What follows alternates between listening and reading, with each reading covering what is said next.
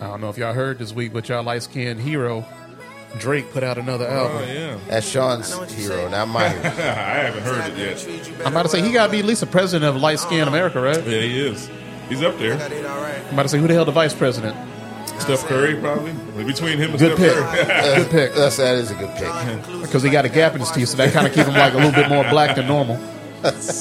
Light-skinned dude with a gap, I can trust him.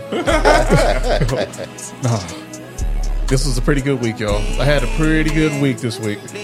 Sean, I ain't gonna ask how your week been, because as long as your football team win, I think you do pretty good for the rest of the week. The Bears, Yeah. I don't want to talk, man. That's not even Big talk win. sports. I can care Big less about win. the damn Bears, They man. did get a win in, but other than my team winning, Michigan win, we did go to the casino and got tore Man, up. what's up with you in the casino, man? Do you ever just think about giving up on the casino for like at least 2-3 months? I think about it, but then my dad talked me right back into it, and it's very easy to talk me into it. I thought your father's supposed to be a good influence Not on at you. all. It's just worse than me. I got to talk him out of it, if anything. You think he brings you along just to kind of talk him Yeah. out of staying too long? I think so. I think he wants somebody to be there with him to make him feel bad. But he won and I lost, so so it wasn't as bad as good for me. But no, he had a good time, and we all went down and we stayed the night Saturday, and we had a good time. So, but still shout lost. out to y'all good time. Oh yeah, man. Yeah. Ryan, I ain't gonna ask, man. I already know you probably. Oh, it's bad. It's all bad. Man, I'll tell you, Oh, man. man. The day you come in saying that I had a pretty good week, man, I'm gonna play the lottery as quickly as possible. Like, Ryan had a good week. Oh man, that's got to be a good luck, man. That's like find like a penny heads up. I gotta go play some lottery right now. Well, we're gonna give y'all a good week of entertainment. Everybody, welcome back to Cinemax Savants, aka the greatest podcast in the world. Tommy right here leading y'all this week. Sean over here. Oh yeah.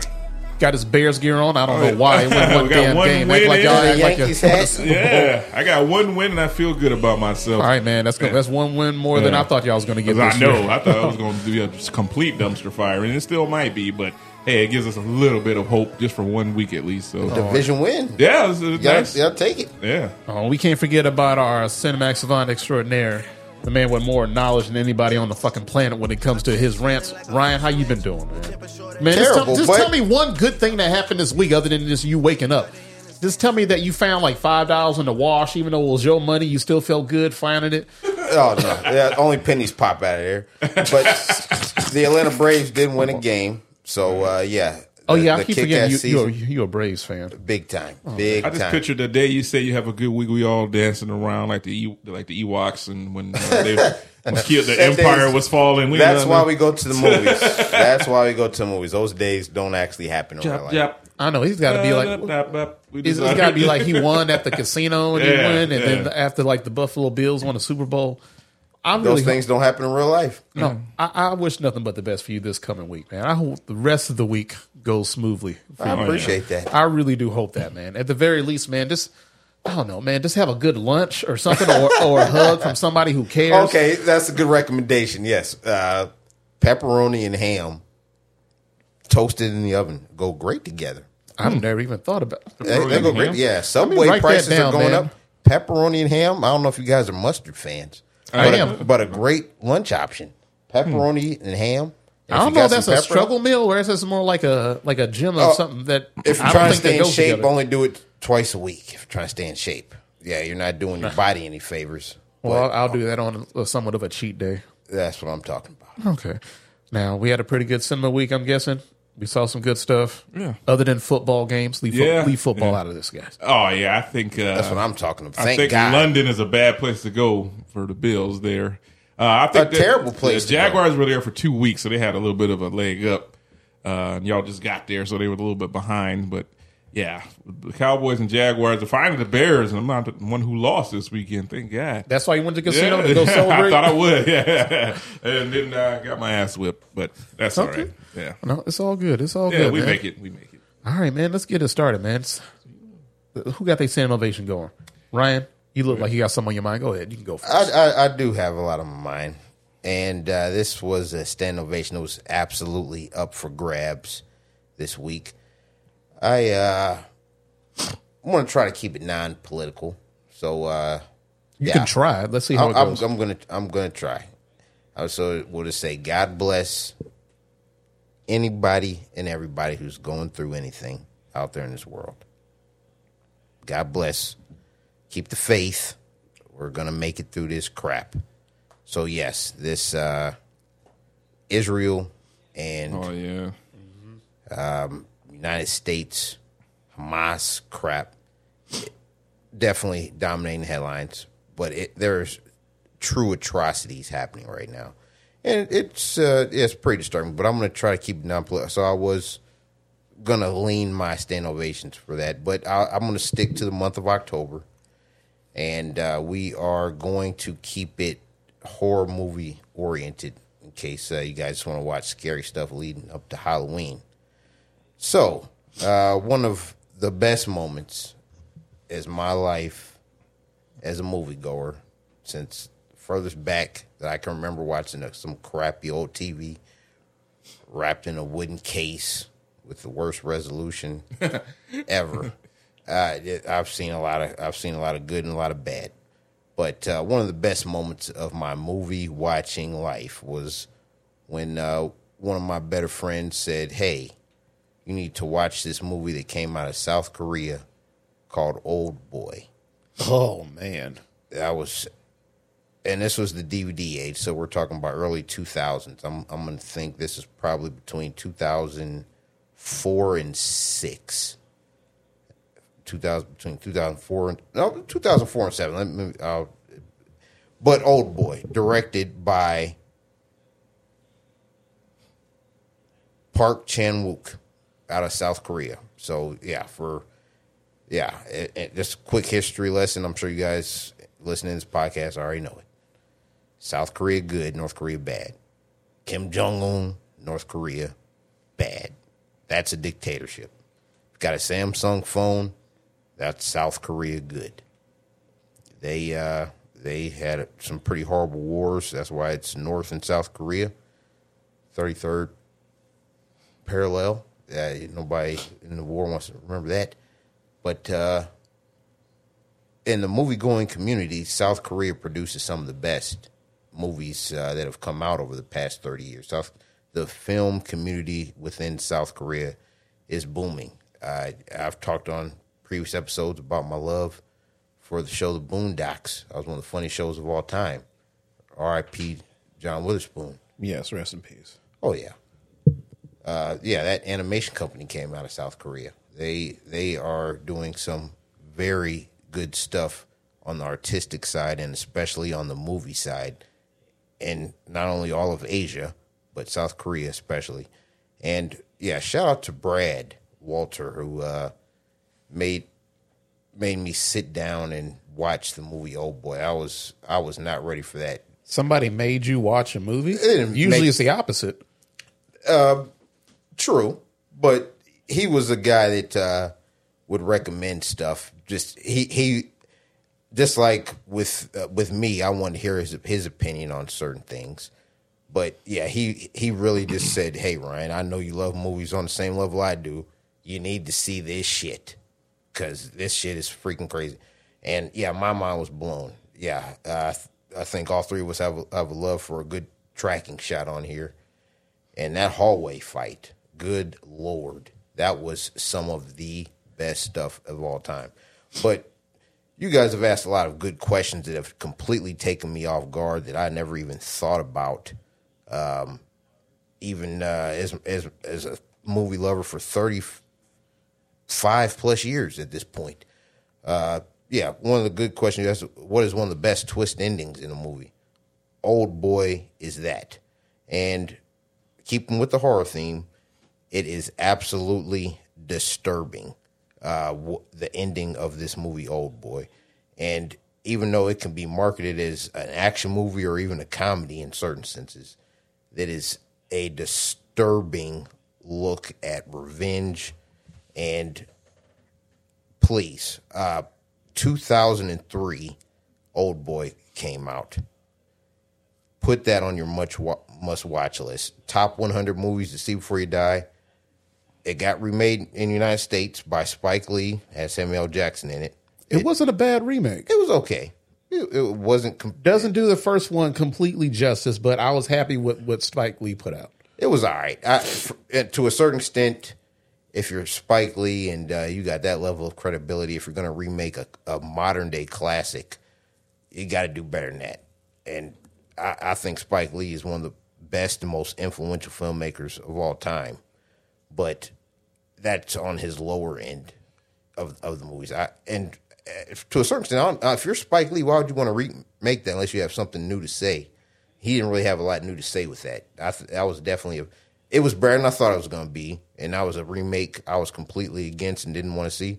So I'll give him credit for that. I would still say that's not a bad movie, actually.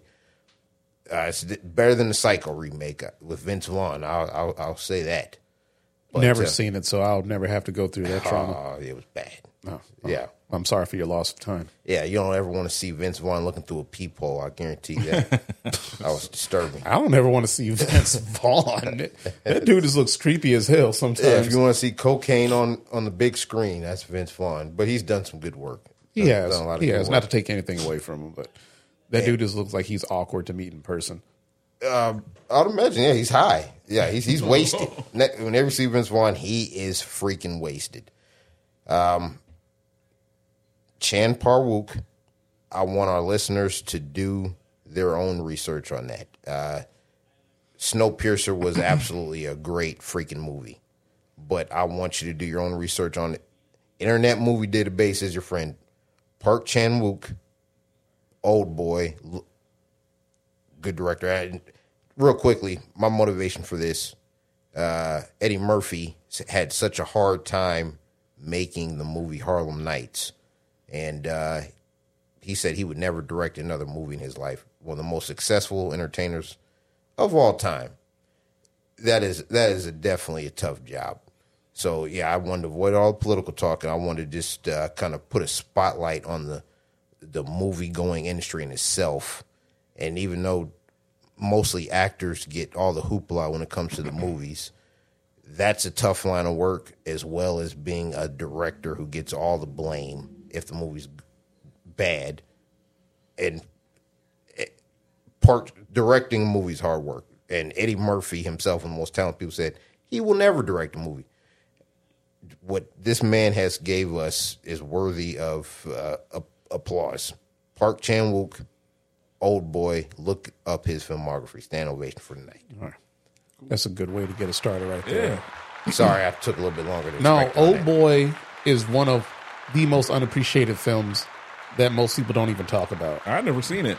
That's a damn shame. Yeah. Like, y'all give me shit about the raid. I give anybody shit who haven't seen Old Boy. I don't think I I've seen hear it. you on that. Yeah, I saw Old Boy, That and I was same like, level. my mind was blown when I was watching that movie. I was like, holy shit, this is really fucking good. Really freaking good. I wasn't expecting that at all. And when Spike Lee said he was going to do a remake, I got a little bit excited. I was like, all right, this is finally going to be a chance, because I felt like he was popularizing a movie that people will want to go back to. Even if they weren't in love with what he made, it'll make them go back and watch the original one and see where the actual inspiration came from and for him in order to remake this movie. Because I think he did that movie based off like crowdfunding or something.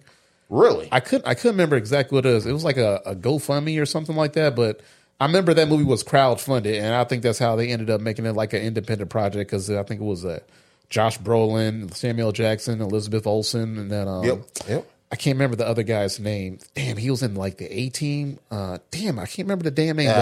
The one son that was in What's there. that guy's? I I know can't remember him. his name. Like, but you remember the A-Team that they made with Liam Neeson and Yeah, Bradley yeah, Cooper. yeah, He was yeah. the one that played. What the fuck can I remember his name from the A-Team? But y'all know who I'm talking about. The crazy guy that was in the A-Team. The explosive guy. Yeah, so when I saw him in that can't- movie, I was like, all right, that was a perfectly good movie for him to be in, because he played that character perfectly. But I thought his character that he played in Old Boy, the character that he played, I thought he did a really good job.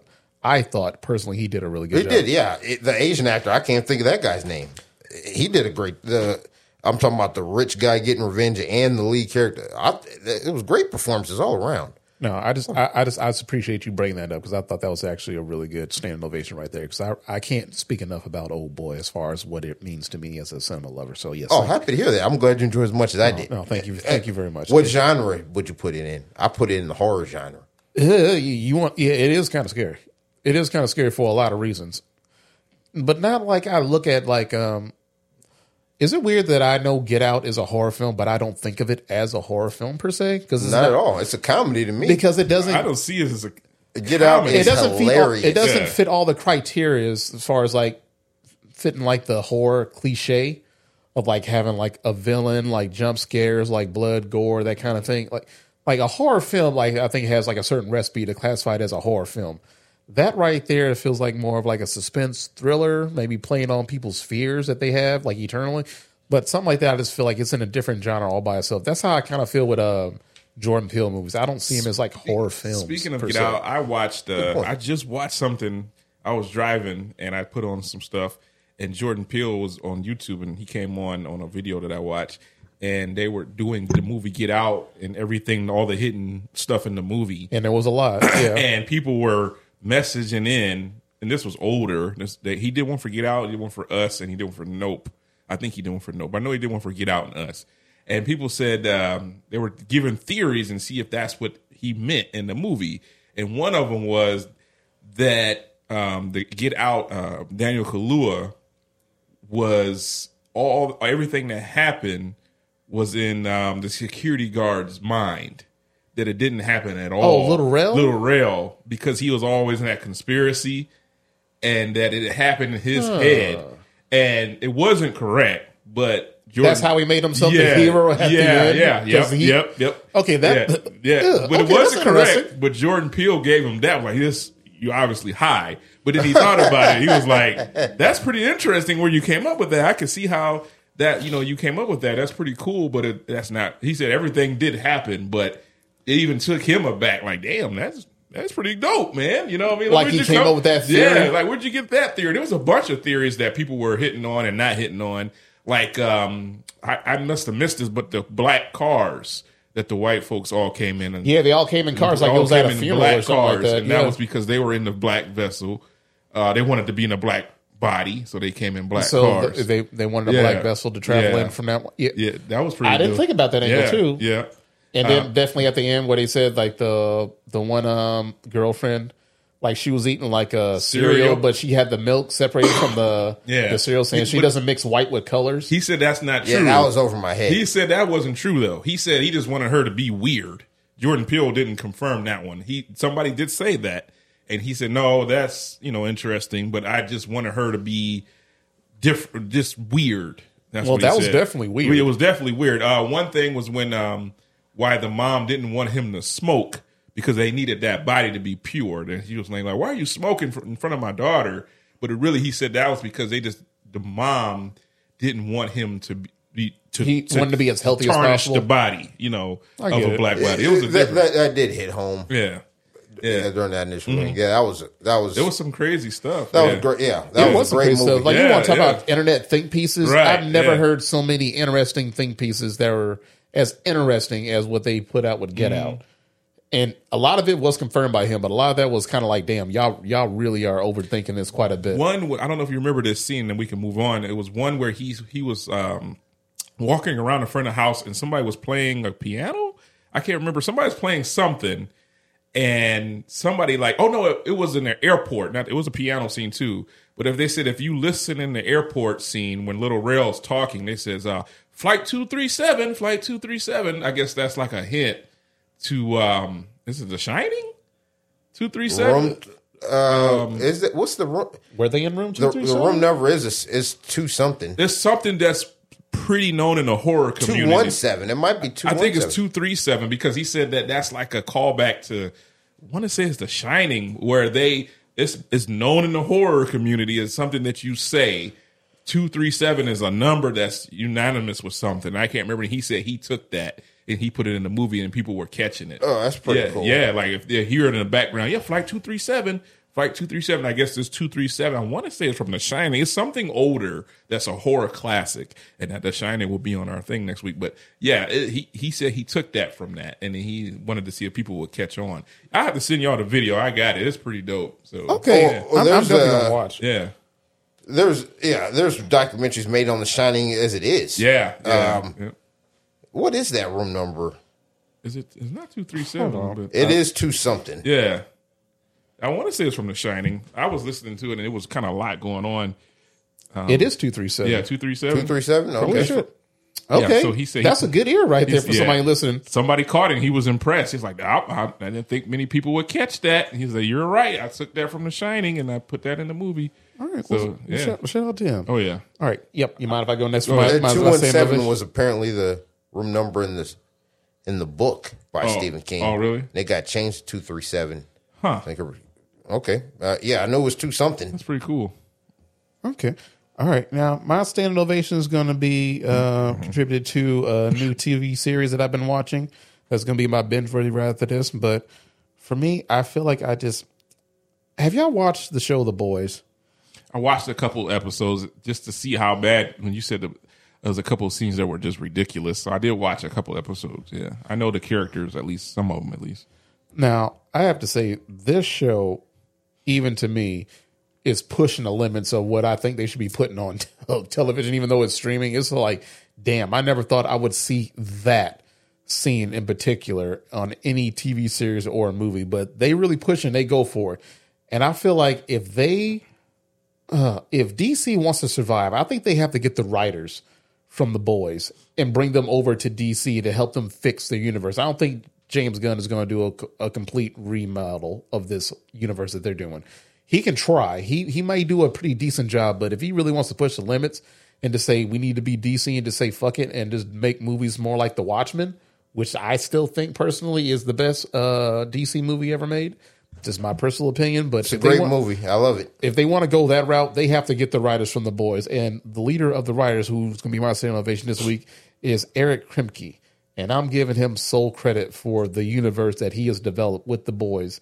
And they have the spinoff of The Boys, I think like the Diabolical series or something like that. And the new one that they just came out on Amazon Prime is Gen V, which I think they are doing exactly what they did in the original Boys series. And I think it's a good thing that you're giving people more of the same on this particular one.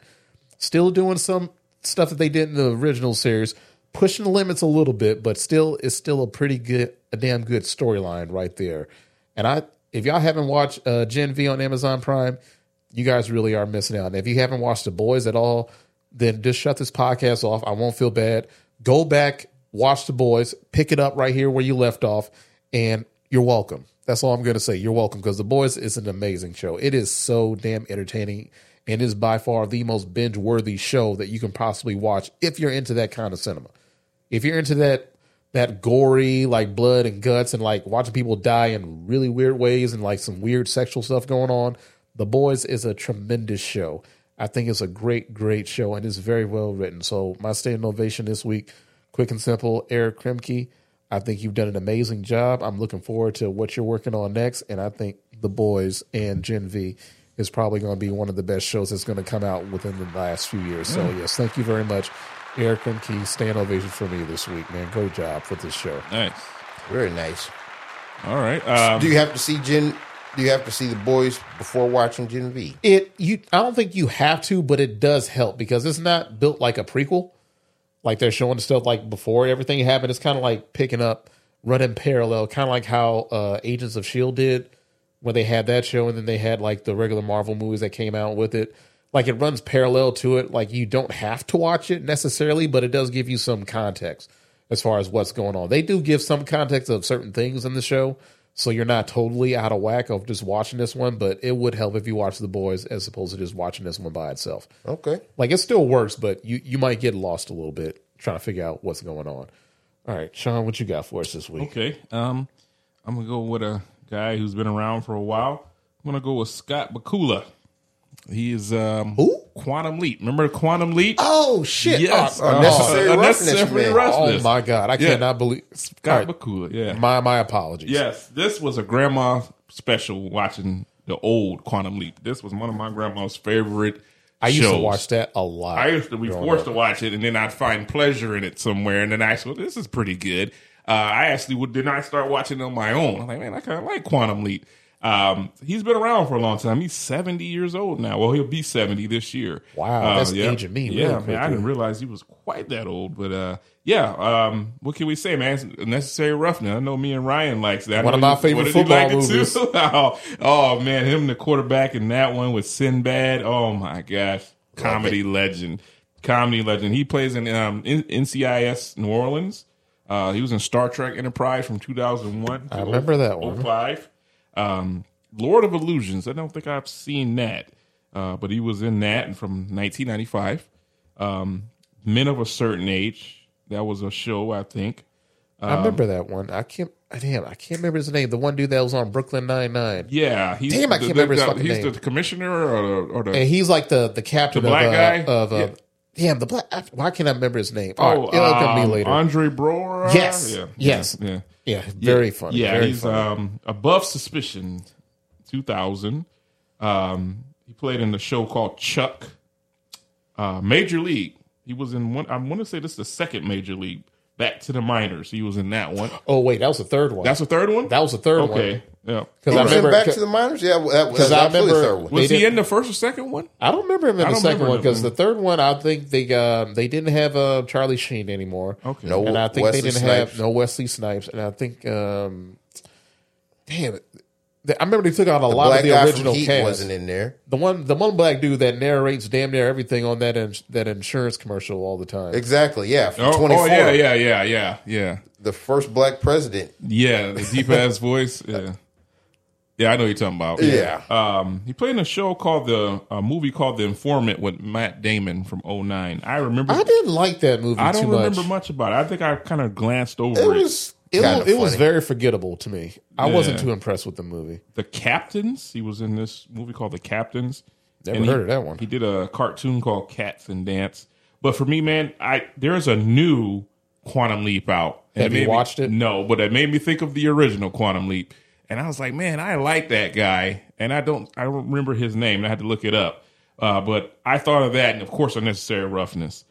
One of my favorites football movies of all time. Of all time. I all don't know time. too many people that say they don't like Oh that movie. my at How god! all. can you not When like they that played, basically they was trying to call them the Raiders, but they were in prison. They played were- that football team that was in prison. They was like the longest yard squad. Yeah, they came I out. think Dick Buckus. Dick Buckus was on that team. Okay, yeah. Was it Tim Brown? Dick or Buckus, I think I saw Jerry Rice. Jerry sitting Rice there. was on there. Yes, he was. Jerry Rice was definitely on that Yeah. team. Oh, they got destroyed. They were getting banged real bad in that game.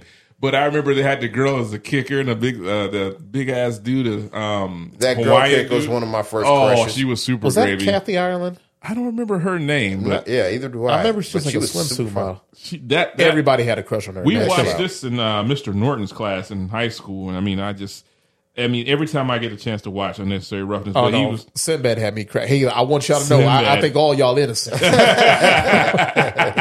yeah, it was Caffrey Island. Evander Holyfield was in there. He was. Yeah, he He was was one of the prisoners. inmate Yeah, team. yeah, Yes, he yeah, was. yeah, Yes, he yeah, was. so that was one of the teams. They had a lot of Jason Bateman was in. He got I forgot about that. He got kicked out because he had bad grades. That was Jason Bateman. That was Jason Bateman. Yeah, he got kicked out because of bad grades. And see, like Rob Schneider was in there. I mean, they had a The huge- announcer, yeah, Yep, Rob Schneider was a great announcer. Huge cast. Fumbarooski fumbles the ball. Roger Craig, football player. Herschel Walker was on that team. On that the opposite team, not the unnecessary Armadillos, Texas State Armadillos. Just a funny movie. And Now I we're think talking about good sports speeches. Remember when the head coach was in the hospital? he had a heart attack. Yeah. Remember yeah. the assistant coach? Oh yeah, gave the that dude from speech? Beverly Hills Cop. Yes. Yeah. It was great. Yeah, he was like, yeah. Hey, rip off the head, you shit down the neck. Now let's pray. Great movie. I thought of him because of Quantum Leap, and it just tied me into the Unnecessary Roughness. I know he's in Star Trek, but those two right there for me make Scott Bakula I won't say a legend, but he's up there. He's a familiar face and somebody. When I see him, he looks old in some of the pictures I see him in now. He's 70. He's up there now, but he's earned it, man. I want to give him a standing ovation tonight, just off of those two projects there. So No, absolutely deserved. Yeah, Well that- deserved right there. well Quantum Leap is a deserved. classic. Quantum Leap was If you make a classic show, you do Yeah. become a legend in this cinema game right now. A lot of actors out there wish they had a classic show. For sure. At the very least, a show that was in syndication, or at the very least, a show that they want to remake.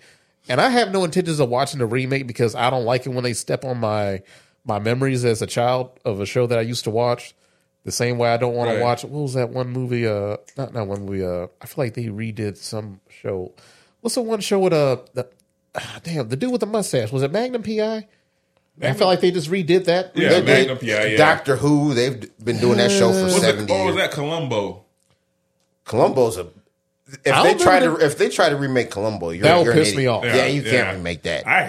I'm not a fan of Columbo. They might just redo Murder, She Wrote or something. Don't do Columbo. Don't do us like that. But in You can't Quantum Leap, redo it. didn't he jump into somebody's body every week? Yeah, basically somebody he time traveled in somebody else's body. Yeah, oh, that would be crazy, man. That is crazy. But he was himself, though. He looked to us like him, but to the other actors, he was somebody else. Like it's kind of like how they did with I don't know, in Wonder Woman. Like he can look in the mirror and see himself, Right, But yeah. everybody else sees him as somebody different. And I thought that was a really cool pretty dope concept. And with a show like that, you can keep that going over and over again, Right. like redoing history books Yeah. and doing certain things. So I thought it was a good ass concept. Oh, yeah. I just want to say that Quantum Leap is definitely an underrated For show. sure, that was a '90s classic right there. So. Good stuff. Yeah. Yeah.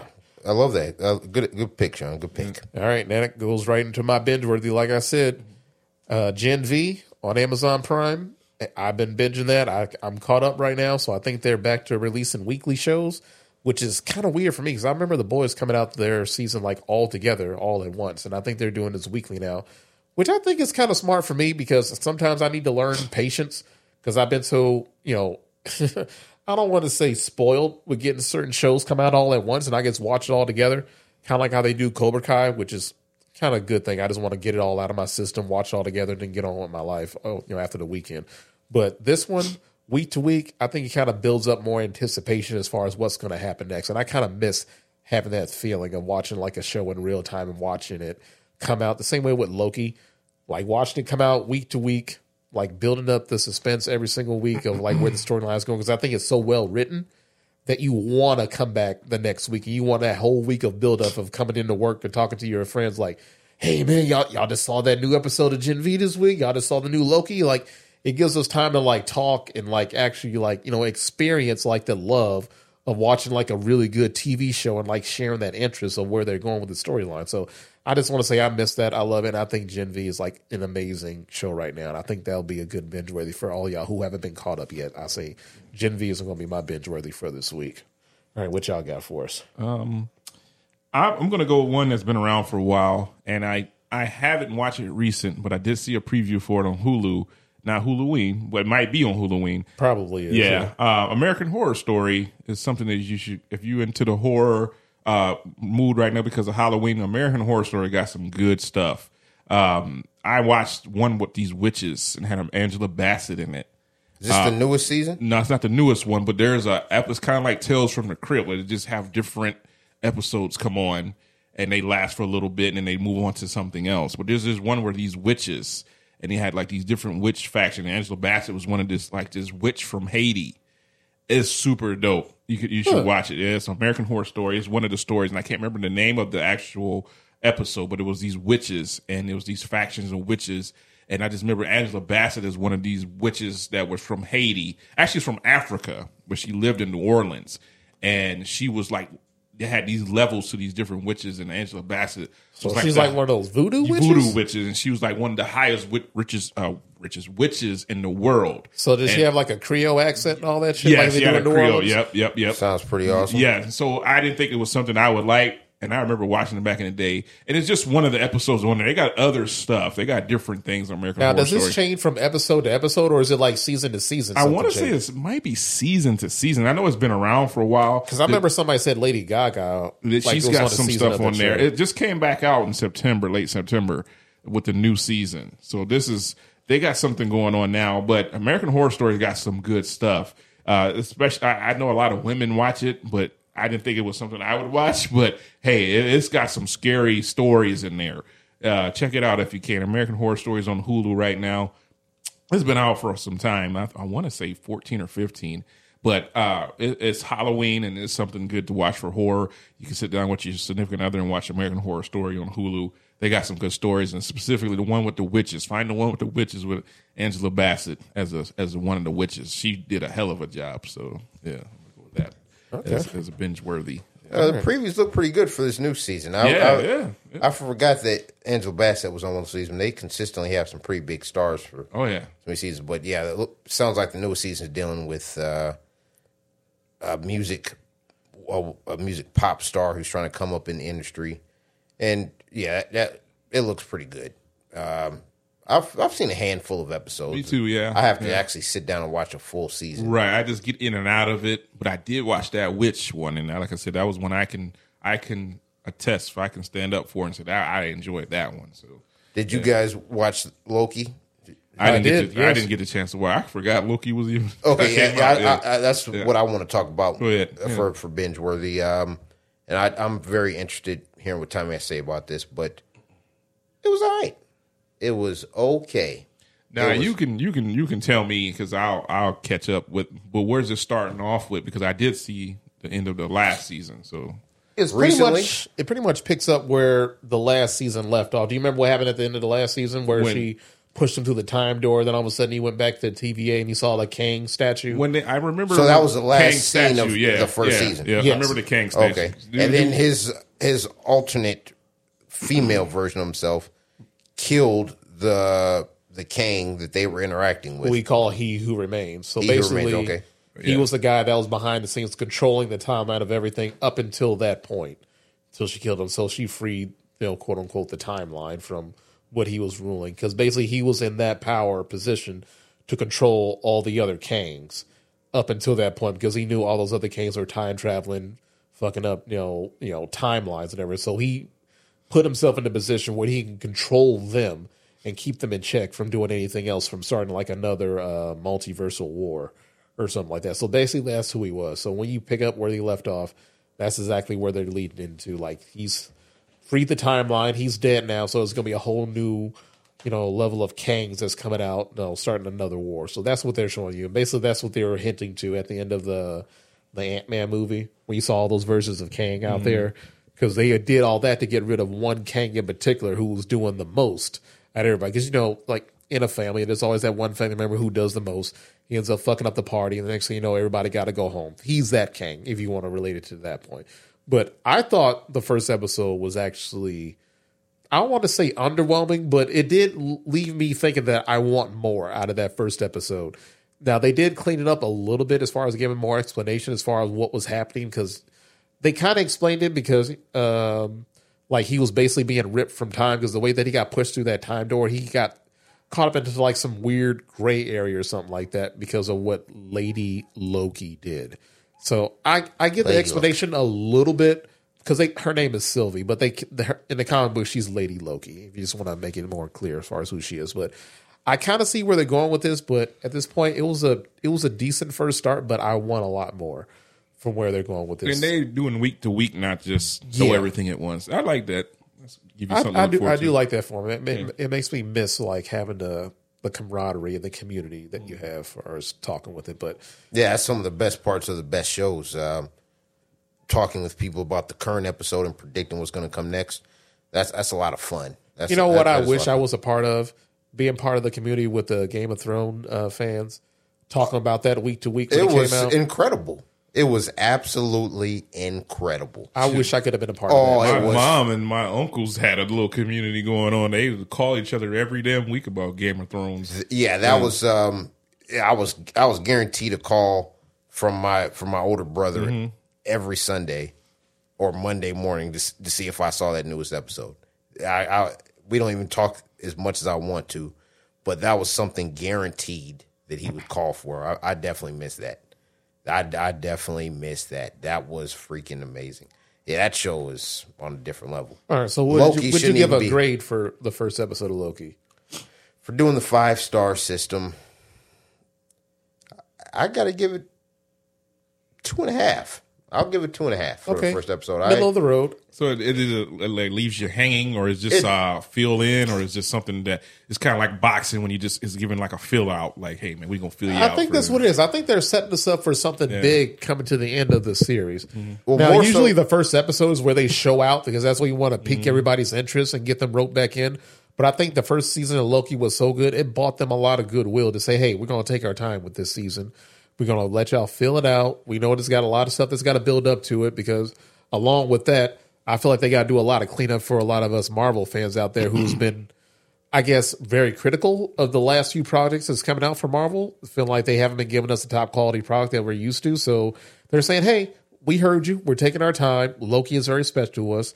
So we're gonna slow cook this one. This is like a brisket. I feel like they're making a brisket this season on this one. So they really taking their time. They're doing it real well. They're setting us up, and I know we really impatient. You got to cook a brisket for like what 14 fucking hours or Hell some dumb shit. You throw that in, go to work, and come back. And No, this ain't microwave food right here, man. This is like good old fashioned barbecue. I gotta say, I didn't think I would like the Loki show, the last one, but I did. I ended up liking it. It's been so long, so I'm gonna have to watch the first one. But yeah, I'm excited to see now.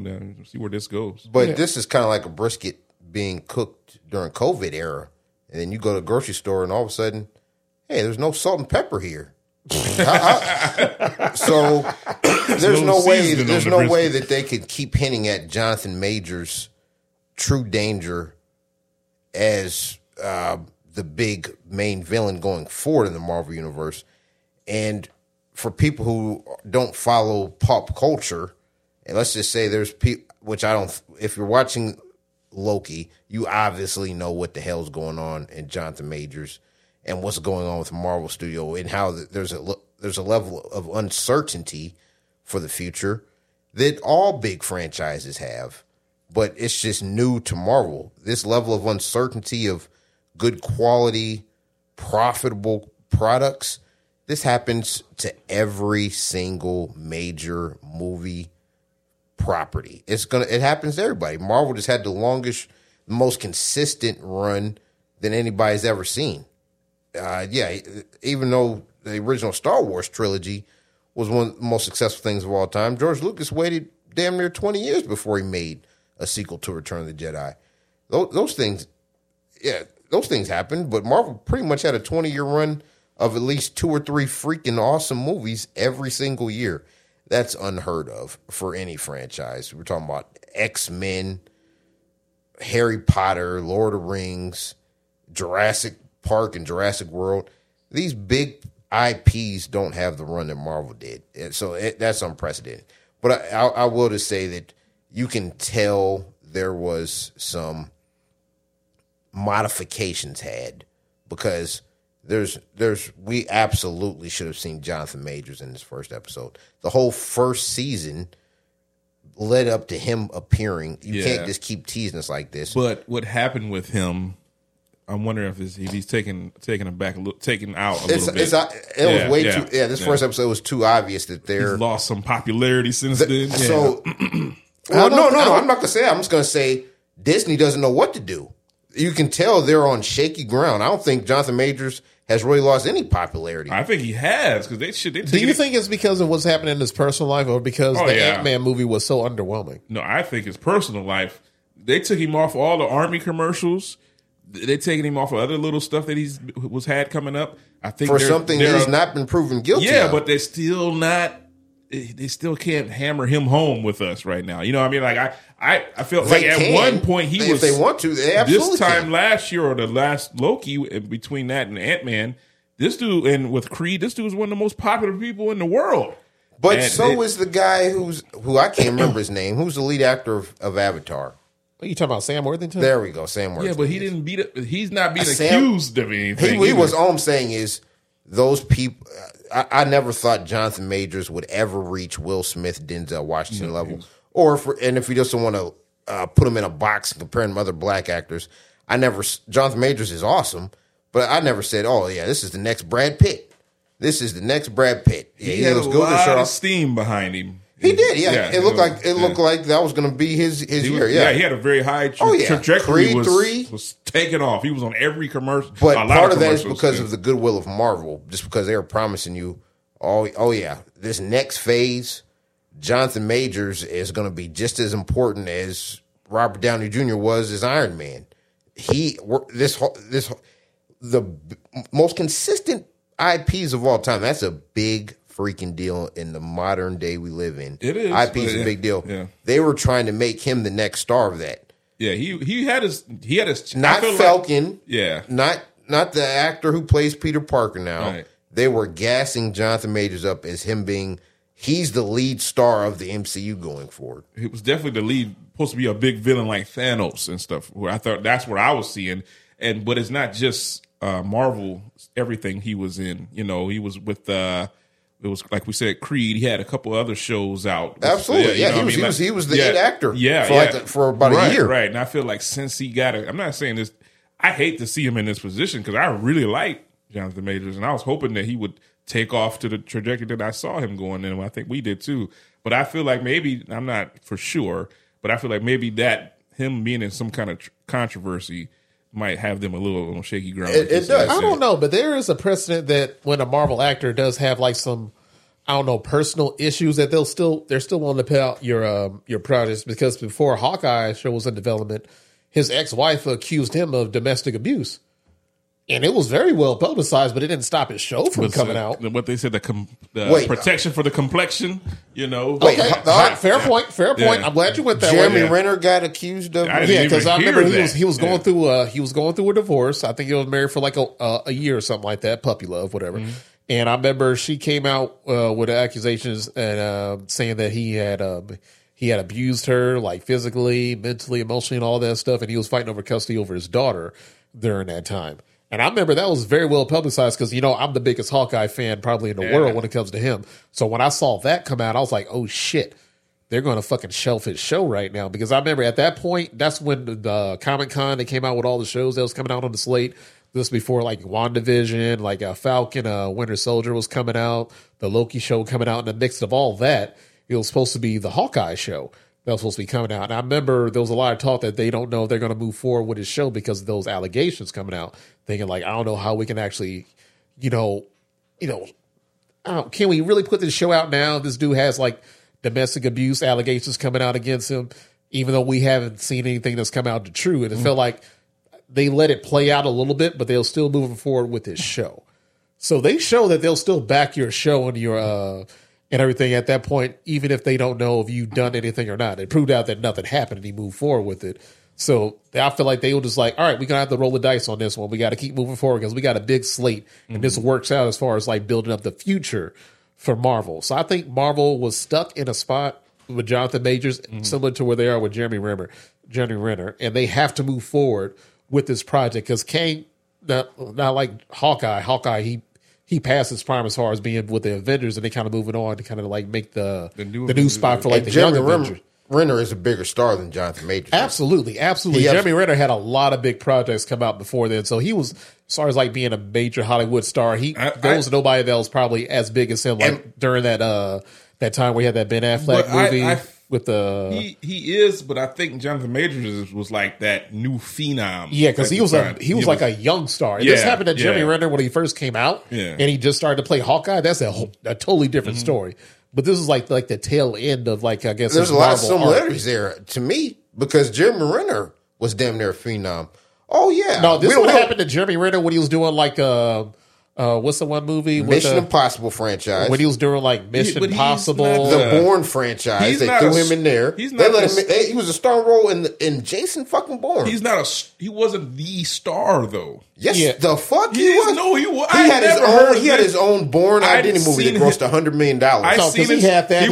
He had the town. He had the town. He had the Hurt Locker. He's in these movies, but he's not a superstar on that Super A. I don't think he's quite until Avengers. I don't think he's on. I don't even think Avengers made him that big of an A-list star. He was already a big star. I don't remember. He was a huge star. I told you I'm a Hawkeye fan, but nobody really gave Hawkeye like that big of a deal. Not at all. And Marvel wasn't pumping up Hawkeye's part of the future. So yeah, I think when he was doing like when he was doing like SWAT, the Hurt Locker, that kind of stuff. When he was doing that movies, that's when he was like really becoming like an A-list star because he got like an Oscar nomination off the Hurt Locker. So he was actually becoming like a household name at that point. Jeremy Renner is the man. He had a great run. He had a better run than Jonathan Majors did. I think Jonathan Majors had a bigger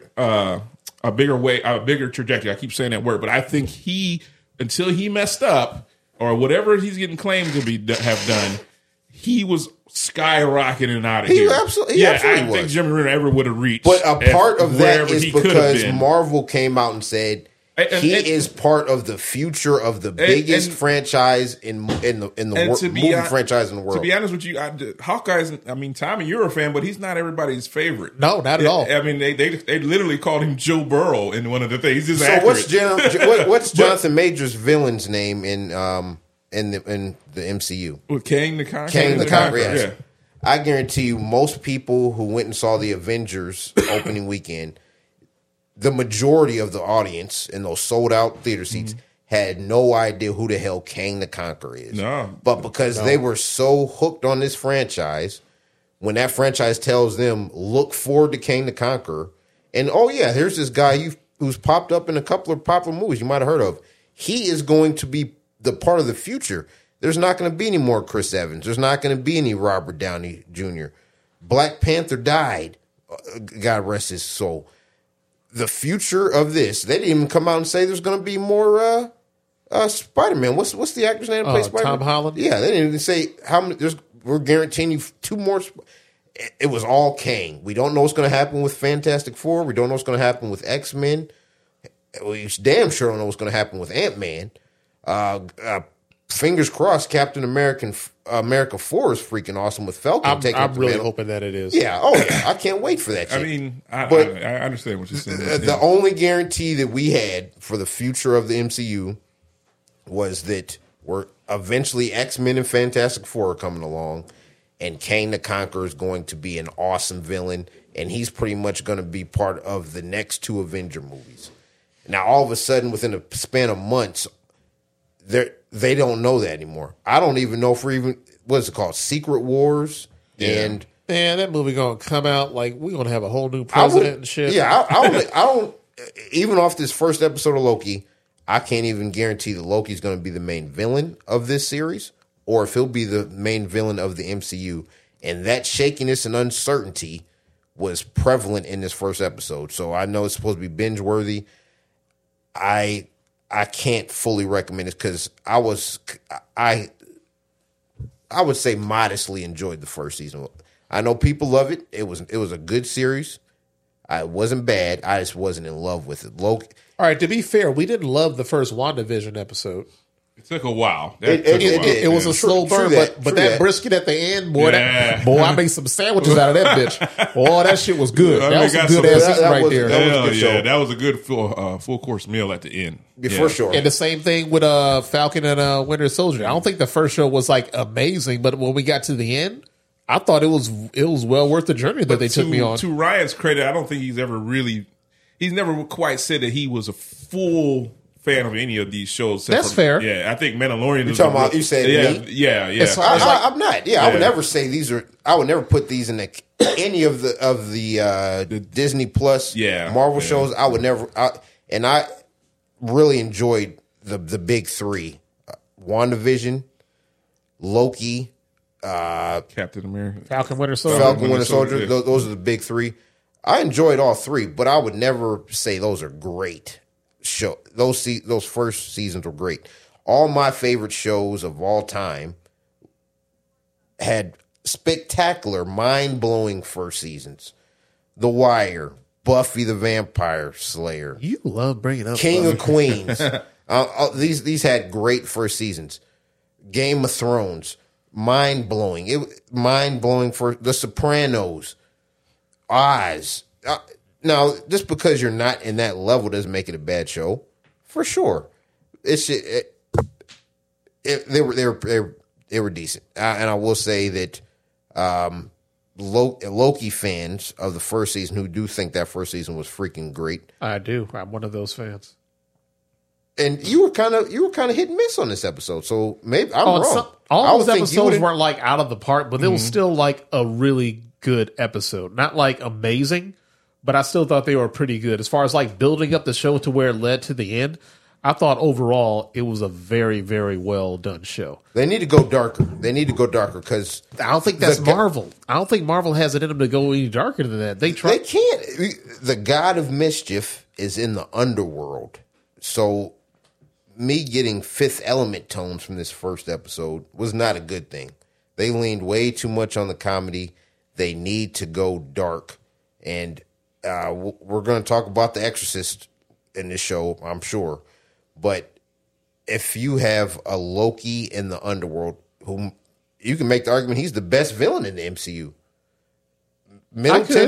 Middleton's Loki might be the best villain they had in the MCU. It's either... But do you really see him as a villain now, or is he more just like an anti-hero at this point? Kind of like how we look at Deadpool and Blade. they're forcing the anti-hero, but he is still always going to go back to his natural instinct to try to screw you over to get ahead. I don't see him like that anymore. Because they're forcing that on us. That's not the Loki. Well, if you think about the original Loki, like we saw in the first Thor movie, to the arc that he had at the end of Infinity War, I saw a complete 180 when it comes to like how Loki is being looked at. Like when he died in Infinity War, a lot of people were sad and shocked when they saw that. So it shows how they were turning around like his character arc. Redeemable. He was redeemable, and he even did that trying to save his brother. So I see Loki more as like not a bad guy, but just like the anti-hero, how we look at like I don't want to say Deadpool and Blade, but I guess that's the best examples that we have as far as comic book characters being anti-hero. Or like Venom.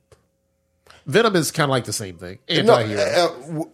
With the modern incarnation is Venom's always been a bad guy. And to those the Tom Hardy Venom movies are better than they have any right to be.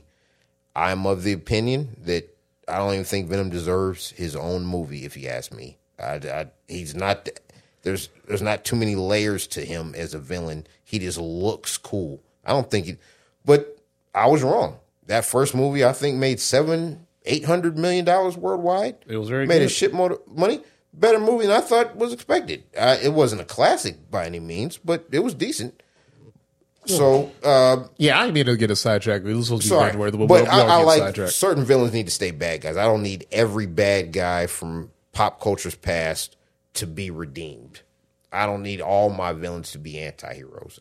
I don't want to go down that line just for money making sake, because you can do that with anybody. Like I said, yeah, they try to make you feel sorry for Joaquin Phoenix's Joker.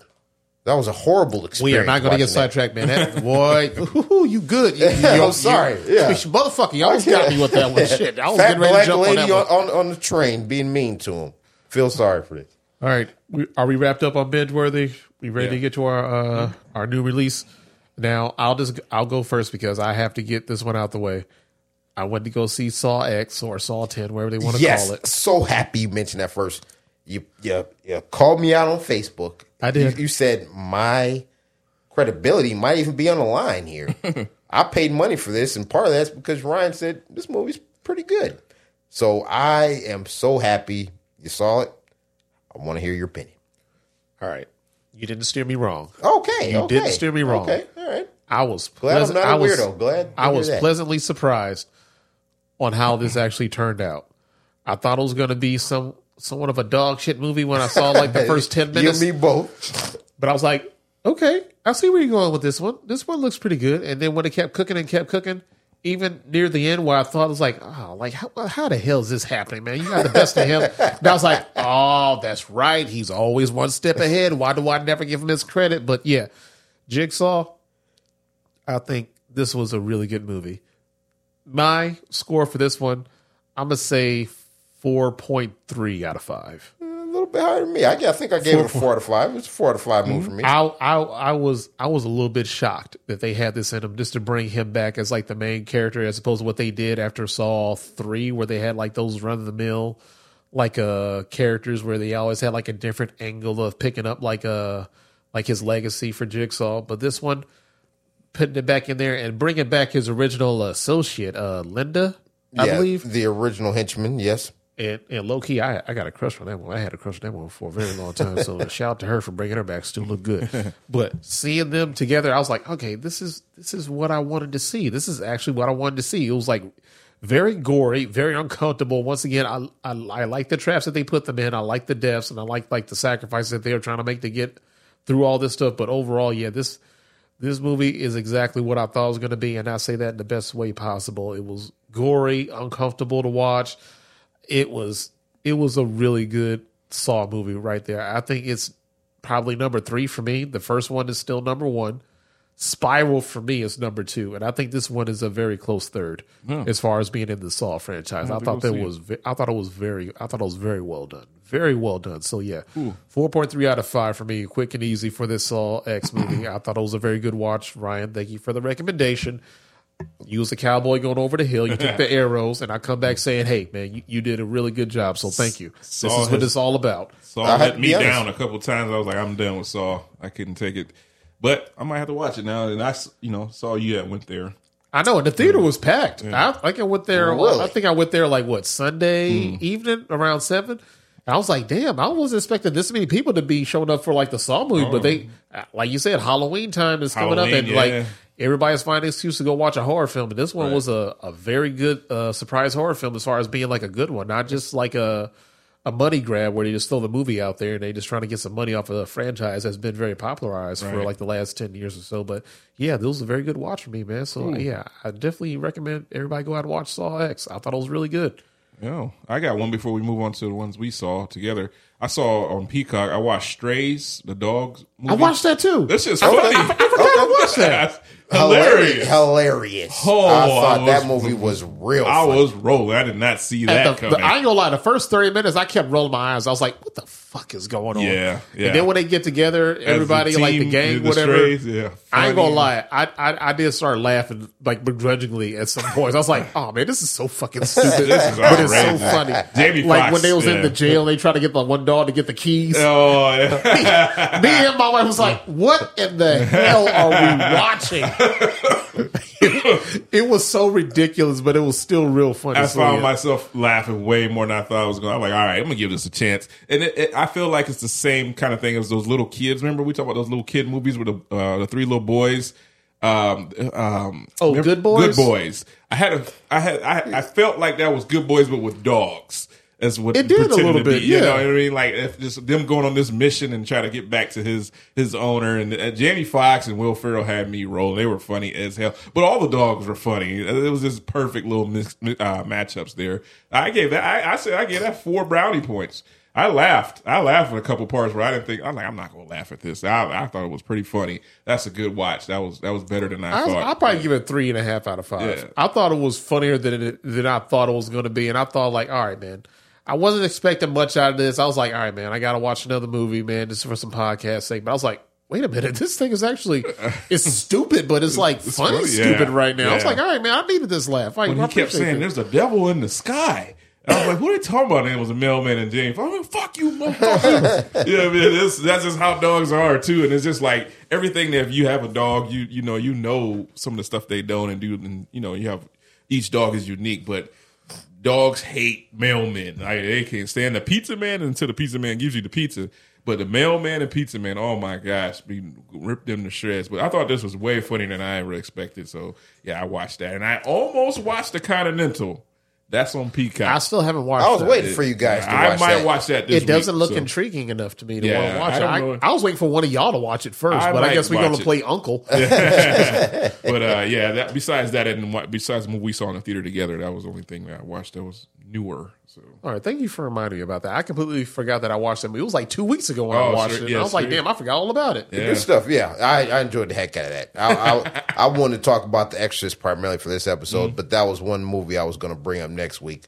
Hilarious. That's recommended. That's highly recommended. All right. Fucking hilarious. All right, you put Pandora's box on the table, so let's go ahead and open it. Oh, shit. All right, let's get to The Exorcist Believer. Now, you mind if me and Sean go and you take the final leg and carry this one home? Of course. I will try my best not to chime in. Mine's going to be very quick and simple. I ain't going to have a deep dive like you, but I want to have that argument that we had outside the movie theater when we watched this all together. Full context. Me, Sean, Ryan, a couple other people, we all watched this movie on Friday. It was a nice little savant night out. Oh, yeah. Ryan, I swear, your brain is so fascinating to me. You always catch a different angle of something that I never quite understand. I don't say this in a bad way, but it's more like I'm actually kind of jealous that you can see certain things in spots that I don't think it actually exists. But you believe it so much that I start thinking like, man, me too. He might be right about something. Hold on, maybe my third eye isn't quite open well enough. But I'll let you get to it. But overall, I say I was actually very surprised. I was going in there skeptical. I was like, all right, man, it's another Exorcist movie. Whoop-de-fucking-do. Like, they made another one. They got a black dad in here. Good job. Let's see how this turns out. Black and white Your kids going out. expectations sounded very similar to mine. I was like, black and white kid going out into the woods. Yeah, this has no start to this movie is actually going to say this is going to lead to something good. But sure enough, I was actually, like I said, pleasantly surprised.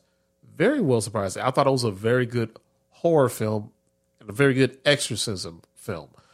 Overall, my grade for this one was 3 out of 5. I was still wanting a little bit more. And I go with that saying that just having like a pre-planned trilogy on this one, my opinion, that's a mistake. You should never plan something out like that. This isn't fucking Star Wars. Don't do that shit. If you're going to make a trilogy, accidentally go into that. Don't go in that with a plan of us thinking like, oh, there's going to be another one after that. I want to leave the movie thinking like this could be a one and done. If they make a sequel to this, let's see how it plays out. Plan it out based on how the fan reaction is. Don't go in there with a plan to say you're going to make 2 more after this, no matter what the fans say about this fucking movie. Mm-hmm. I think fan service made John Wick make other sequels. That's what I think movies should be. Don't go in there planning out more sequels if you don't know how the movie's actually going to turn out. This movie could have been like complete dog shit. And you think that's going to make us excited there's going to be 2 more after this? No, I think that's a risk. I think it's a mistake. But overall, if they're going to make a sequel to this, I'm going to watch it, but I'm not truly excited to go see it. I thought this one was pretty good, but it wasn't good enough to make me think I want more. I was like, if they make another one, all right, so fucking be it. I'll watch it, and we'll see how this goes. I just hope it gets better. I don't know how it's going to get better, but I see they have enough goodwill to make me think I want to watch it again and see where they go with this storyline. So, yeah, 3 out of 5 for me. A little bit better than average, but, yeah, I feel like I kind of like been there, done that kind of thing with exorcism movies. Didn't see anything that I haven't seen before, but I thought it was still pretty good as far as like their effort is making this one for like a new trilogy. So, yeah, Sean, I'll let you take it away. How you feel about it? Yeah, I enjoyed it too. Unbeknownst to everybody online, it was disgrace and everything I saw that was a trailer. Oh, this sucked. And I think that me and Jake, the guy who went, they based that off just watching the trailer. I watched some reviews that people who had seen it just to get a feel of what I was getting into, and they all, most of them, not all, but more than 8 or 9 out of 10, they just didn't like it. And I wonder if they were basing it off the original one. And I think, to me, I don't know about you, I can speak for most people, the original Exorcist from the 70s is 50 years old and still is the scariest thing I've ever seen. And it's just the way I felt about it. As I got older, I watched it a couple times, saw some more stuff that I didn't originally see, but it just puts me in a bad feeling. This one, I can't say it did the same. I was prepared for stuff that was coming, but it was unsettling too, though. It still has that unsettling feeling. You feel bad for the girls. Now, the little white girl didn't have much of a character development. They kind of focused on the little black girl more. Oh, not at all. I didn't even think about that. You're right. They didn't do much with her. They just threw her in there, like, all right. I'm wondering what she had with her family. We talked about this, her family background, the white family. There was a scene where I'm gonna get to the mom, the original mom, but when they went in the house and he went in the bathroom and the dad of the little white girl, oh yeah, I gotta pay for my sins. I'm wondering what they did, if they did something, because they seem like not a very well put together family, the white family. And I'm not picking on anybody. I'm just saying that's what they made it seem like to me. Like there was something edgy going on with them. That's how I saw it. But I felt unsettled. It kind of picked up the pace real quick once they decided to go off into the woods. I thought that was pretty creepy what they were doing, and they originally show how they started to get possessed and all that stuff. When they were possessed and they were doing the exorcism, but before I get to that, I didn't really think the mom was necessary from the first one. I'm like, all right, why is she here? I didn't think that fan service, right, and I went on to find out that she didn't even want to be in this movie. That they could even pay her money. They asked her 3 different times to be in this movie and try to pay her each time. Finally, the only reason she did is because they got her what do you call it when you not endorsement, but they gave her money to a charity of hers. And I did see that. Yeah, that's why she did it. Female actresses. Yeah, and that's why she did it. So she didn't even want to do it. But her being in here, I mean, just to get us a familiar face from the original Exorcist, because apparently this is supposed to be an actual sequel to the original Exorcist that took place 50 years ago, in part. Kind of like what he did with Halloween. He kind of just erased all the other Halloweens and went from Halloween 1, and I think he might even went after 2, if I'm not mistaken. Talking about David Gordon Green? Yeah. He erased all the Halloweens in between and made the original Halloween again as a sequel or something that took place right after the late 70s Halloween. Yeah, Rob Zombie did that with his Halloween. Yeah. So I thought the possession parts were good. They kind of used the same little voices as Reagan. I thought that was pretty good. I thought what they were doing in that room, what the different religions, that was a little unique. I never seen that before.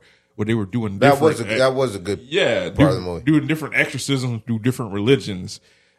That's different. That's a lot of cooks in the kitchen. Who knows if that would even be possible? Was that like an exorcism gumbo? Yeah, basically. Try everything to see what kicks. Yeah, voodoo and different, like not voodoo, but like a deep Haiti, type of religion. I don't know what religion they have. So that one was actually kind of interesting. Yeah, when I thought about that, I was like, "Holy shit!" I wonder what the one lady is doing, like the black lady. Because I remember she was in the movie earlier where the one white guy brought them into the house. Yeah. And who was he though? He was just a neighbor, or I think friend? he was just a neighbor that was like cool with him. He was just like real cool with him, and I Okay. guess he had like some religious friends, and he brought him over to like do like a cleansing of the house. Yeah, cleansing of the house. And I just thought the dad was just stressing out. I mean, he made a decision in the first movie. I'm not going to spoil all of that. But, he made a decision that kind of counteract to what happens in this movie. And I didn't think of what Ryan was going to tell her. I didn't see it that way.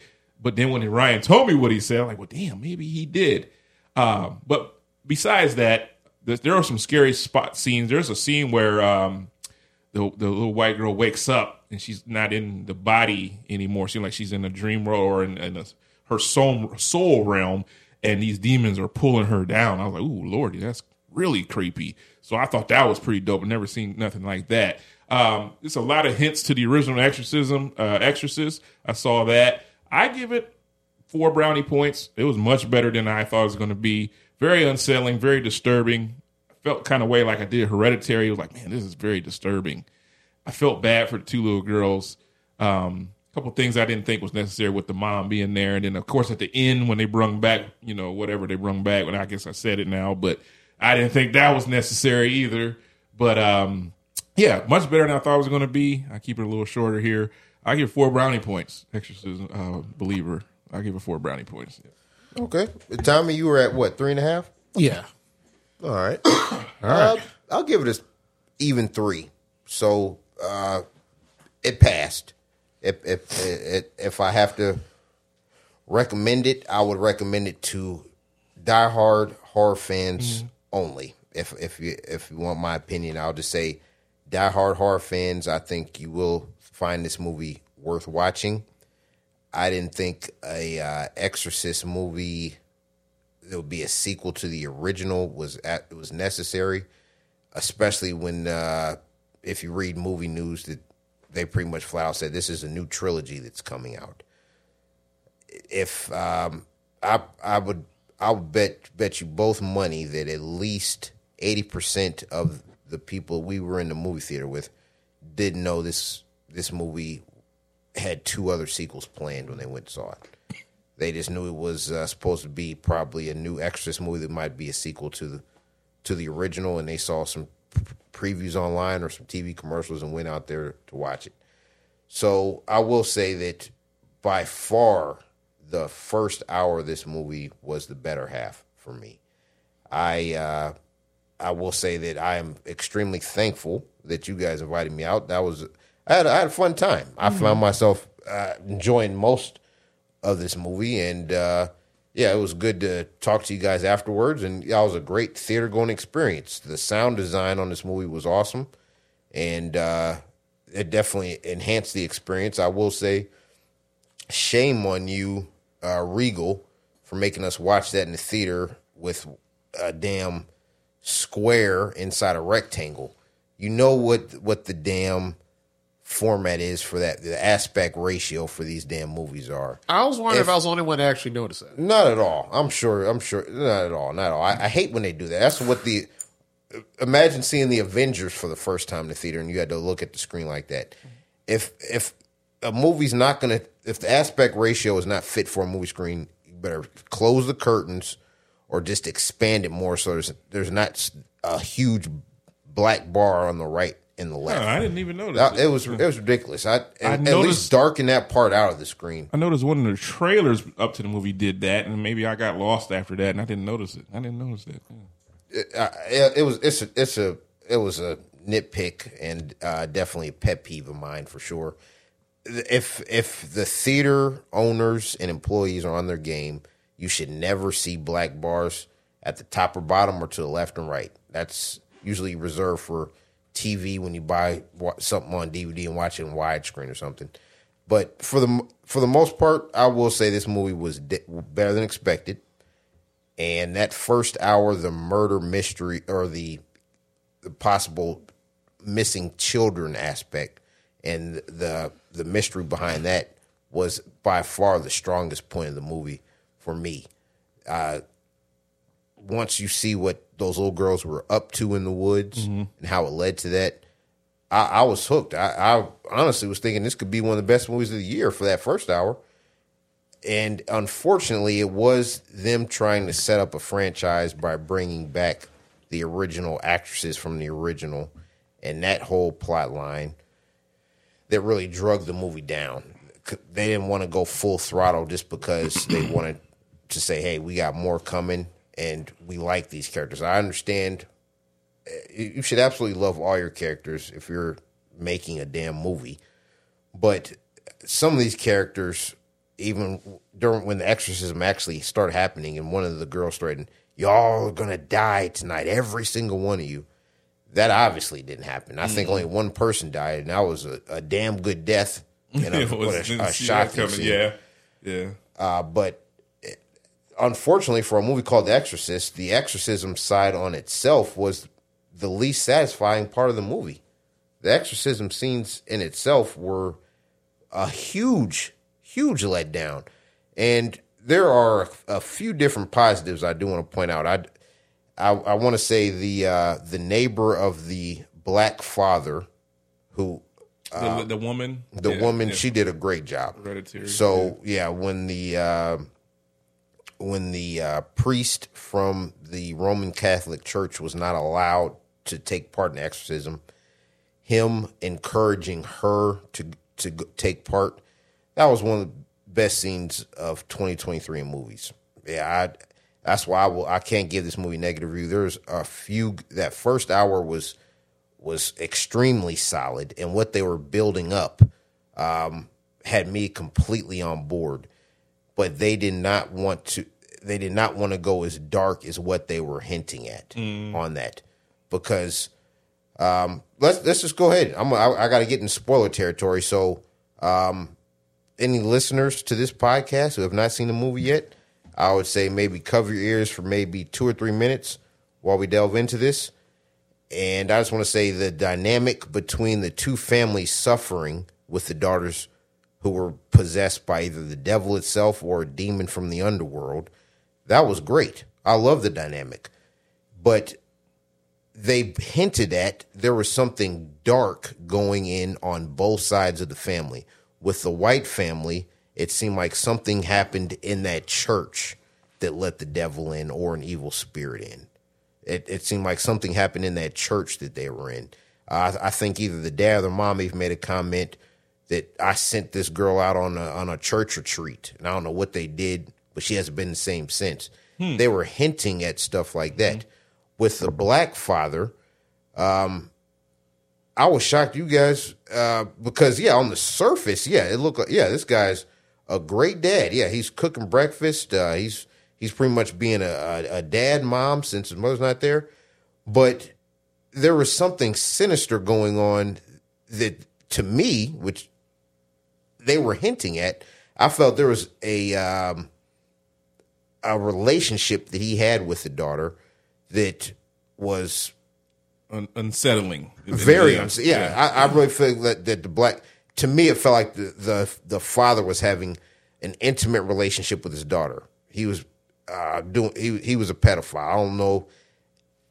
And I said then, I'm gonna say now, I still don't get how you got to that one. One thing I will say before you go, I think maybe they wouldn't have done this because it would have when they were possessed. That's something the devil would pull against him. You see what I'm saying? Okay. Yeah. the devil gonna get at your deepest secret and he was pretty much an atheist on top of that. Okay, so because he didn't believe. He was not a believer, right? So yeah, his defenses are a little bit weakened on that. Yeah, which could be good and bad because he's not a believer. So they have to like. It's kind of harder to get at him a little bit. You know what I mean? Because he's not a believer. He's not deeply religious because he said you hitting. That's how the devil gets to you easier. Yeah. Well, if you're not a believer, that's your prime meat for the. You're easier to get at actually. If you don't believe in a higher power, then you're definitely. If you don't believe in God, then you obviously don't believe in the devil. So he can get in your system on that.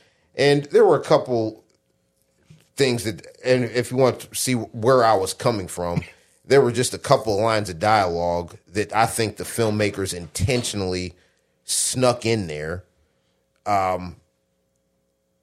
just to underline what was actually going on. Before the black daughter went missing, he was kind of stressing, "You better be home for dinner."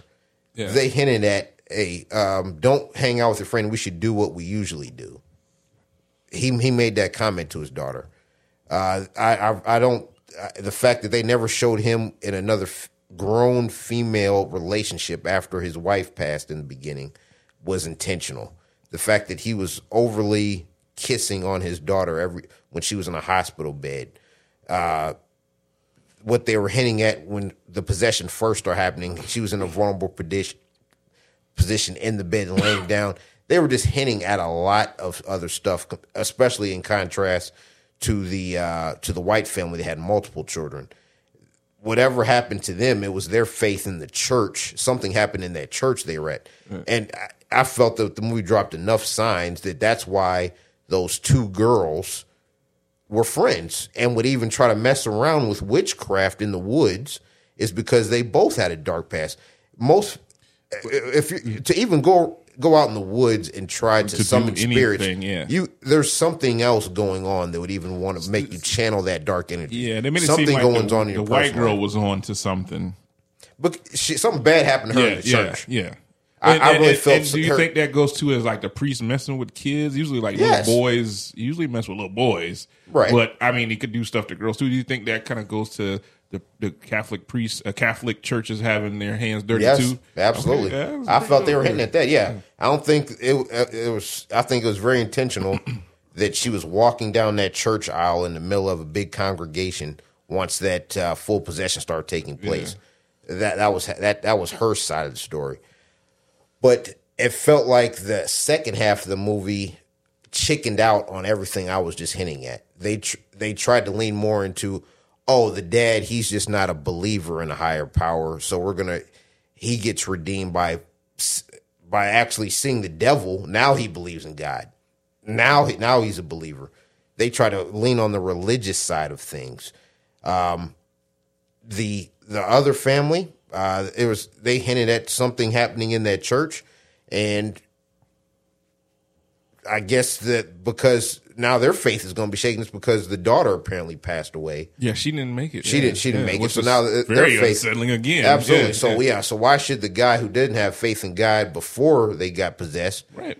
It leaned. That should have just been another underlying theme, and they didn't. They were too scared to go full throttle. And yes, the crucifix scene with the original actress from the movie, crucifix in the eye, horrifying to watch. I would even say that the head turning around in this movie and what they did with the crucifix was more disturbing than what I saw in the original. Now, nothing beats that girl walking backwards down the stairs. So you think her masturbating with the crucifix is not as bad as what they did in this? That's pretty bad. That was pretty bad. It was bad, but it was just the fact that it was a demon that was happening. The demon was doing harm to the girl. Yeah. And then we saw that the girl made it back okay. Seeing an old lady stabbed in the eye with a crucifix, that's something I wish I never saw. I will say, though, Reagan was sick a lot. She couldn't really get up.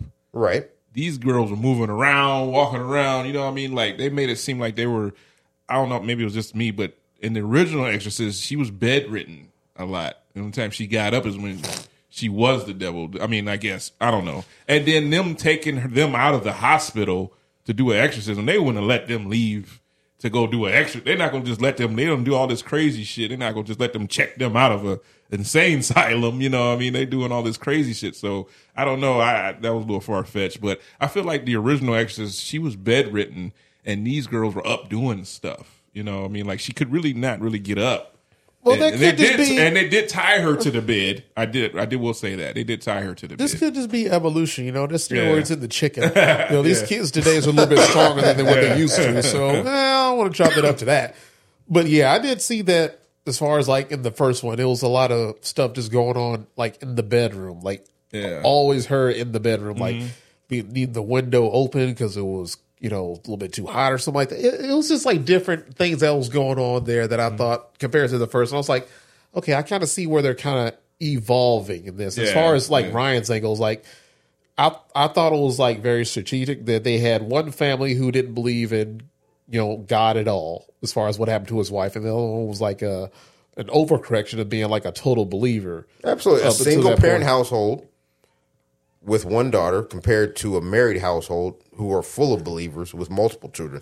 The dynamic there was great. I would even say that the pacing in this new Exorcist the Believer, the pacing in that first hour was better than the original. Yeah, that original took a while for sure. To get to for sure. I could, if you introducing somebody to the original 1973 Exorcist, I guarantee that first 30 minutes are gonna be like, this is supposed to be the scary. Yeah, come on, when's something gonna happen here? They're not used to it. Yeah, but at the same time, the way that, like I said, outside the theater, the way that they kind of dropped that hint, like, oh, she was supposed to be baptized or something like that, but we wanted to wait till she was older so she knew that it was her decision to do it. Saying like it was supposed to be done like a week ago, but we got put off or something like that. I was like, they were dropping hints that, because I always thought like in the movie, at least my opinion, the real target wasn't like the black girl. The real target was the white girl. That's how I felt. Really? Because turning somebody from a family who's not even a believer, that doesn't really feel like a win. Turning a family that's like heavily religious, like with the daughter, and then completely destroying that family and ruining them to where they're all like not really believers anymore based on what happened, that feels like the real win. If it was me, that feels like it has more weight to it to completely like destroy this family and get like the white girl who wasn't going to get baptized because you chose not to or something like that. That feels like that was a real battle to go after her. The black girl at that point was just collateral damage, the way that I saw it. I didn't say it that's like super. that. Go ahead. Sorry. Yeah. That's why I like talking about movies just with other people, and glad you guys invite me out there because to hear different interpretations. For me, it felt like both families let the devil in, and the devil took advantage of their daughters. And with the single black father who lost his wife in the opening sequence, that I was already getting hints when they were showing their everyday routine before he drops her off for school. I was just getting hints. And that's what, at that point I was thinking maybe I'm looking too deep. It's not there. But remember, he actually went to the homeless shelter and started questioning some homeless people. And what the homeless people? He's like, oh yeah, some girls, they start crying out to mommy. Yeah. Made a sexual innuendo. Absolutely. Let's just say, which I might be wrong. Maybe I'm seeing something not there, but let's just assume he is having a sexual relationship with his teenage daughter, and he's hearing homeless people saying, "Hey, that happens out here." Absolutely, it happens. Yeah, more than likely, if you haven't seen her in a day or two. Either me, my buddy over there, or one of my friends, they're banging her. We're banging your daughter right now. Yeah. That was you let the devil in, buddy, because you were playing around doing that evil crap. You want to have a sexual relationship with your daughter? That's the devil mocking you. And I felt like the devil was trying to get at the white family, what they allowed her daughter to go through at that church, and they probably knew something bad and sinister was going on. They overlooked it. Just because they want to keep their social standing and good reputation with that church where other neighborhoods and families they associate with go to. Huh. And so you were saying they were susceptible to being possessed. I felt both the families in both the adults in both families allowed this to happen to their children, and it felt like they didn't. I felt like that's what they were hinting at. This was for me. It felt like The Force Awakens. Sorry to bring stars up, but yeah, it was pretty much hinting at. Yeah, FN 2187 Finn. Yeah, he's got the Force. He's going to be a Jedi, and then nothing happens after that. I felt like they chickened out just because they didn't want to be that dark. They were saying, "Hey." That would be really dark. That's where I felt it was going. I felt the director of this movie did those Halloween movies. Yeah.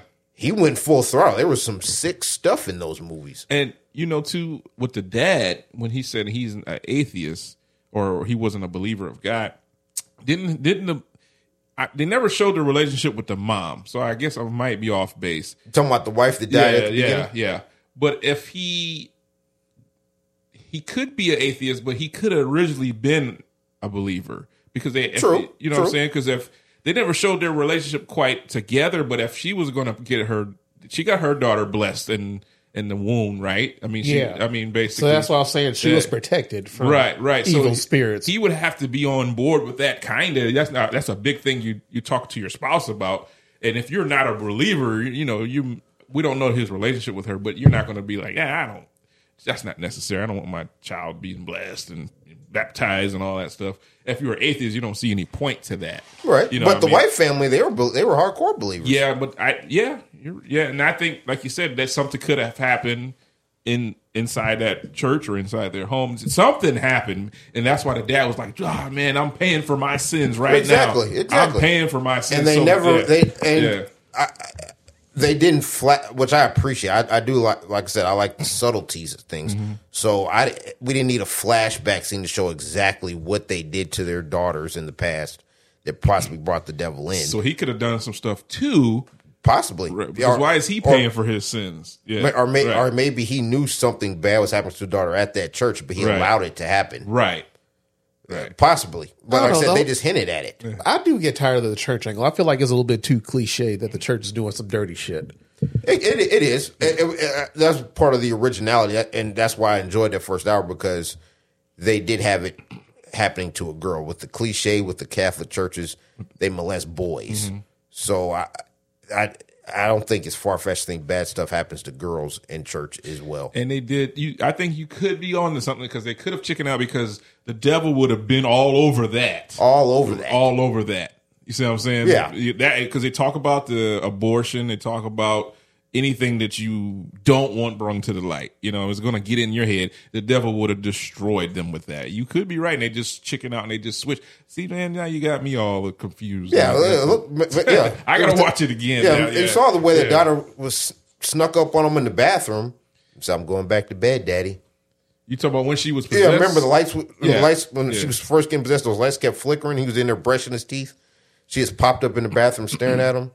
Next thing she was just like a girlfriend when your phone goes off. Exactly. Yeah. Like what? Like what you doing? Absolutely. I don't. It was creepy as hell. That was a creepy scene. Yeah, you could tell they were going dark, and I thought it seemed like both parents for both households were paying for their sins in their children, but they didn't want to go full throttle with that. They put it back on if you have faith, God will defeat it, and they didn't. Which I'm glad they didn't just lay it flat out. But they didn't stick the landing enough where I am looking forward to a sequel, because they should have laid everything out in this first movie. And I really felt that the parents should have suffered for their sins as well. I feel like they're going to suffer. If they're leading that into a sequel, I do see them laying the foundation or of enough breadcrumbs of what's going to go on in the second one. Right. Because I don't know if y'all got the subtle hint, but it looked like the husband and the wife, it looked like they were getting ready to get divorced. Yeah, because he was sitting in that diner by himself drinking coffee. She shows up like they're getting ready to have a quick little lunch or whatever. It looks like that family was completely broken up, and I think they're going to decide to start going after the brother and the sister after that. Well, also too, they could have just left them possessed, because I don't know what we're going to do now. Now, who's else? Somebody else? The devil going to come back around again? You know what I mean? Like. This is very, very... Yeah, is the white girl going to rise up out of the grave? Right. Like, so we're going to be a zombie movie? Yeah. What we're going to do now, The Exorcist, the original, when they got to The Exorcist 2, they dropped the ball big time. So terrible, one of the worst out of the whole thing. So maybe they could have just left them possessed and then left us like that, and we'd be like, oh shit, we're gonna come back, and then what we gonna do with these possessed girls now? The girl came back. The black girl came back. She was back to herself, or is she really back to herself? Well, don't forget Reagan came back too. Yeah, Reagan did come back. I wouldn't trust Reagan's ass for nothing, but she did come back. She did come back. So we're gonna see a blind 90-year-old woman doing an exorcism. This lady not going to even be alive, but we've heard the horror stories of the emotional toll playing Reagan took on that actress. Obviously, she's had plastic surgery when she popped up at the end. Yeah, she looks old as she shit looks, too. Exactly. She looks old as the mom. Exactly. Those two scenes, their characters unfortunately drug this movie down. Yeah. They could have just stuck with these two families of the possessed girls. I'd have been okay. We didn't even need to bring back the two actresses from the original. Every time they were, even though what's the ladies? Ellen Bernstein, I think her name is. She's she did good work in there. It was just the material she was given.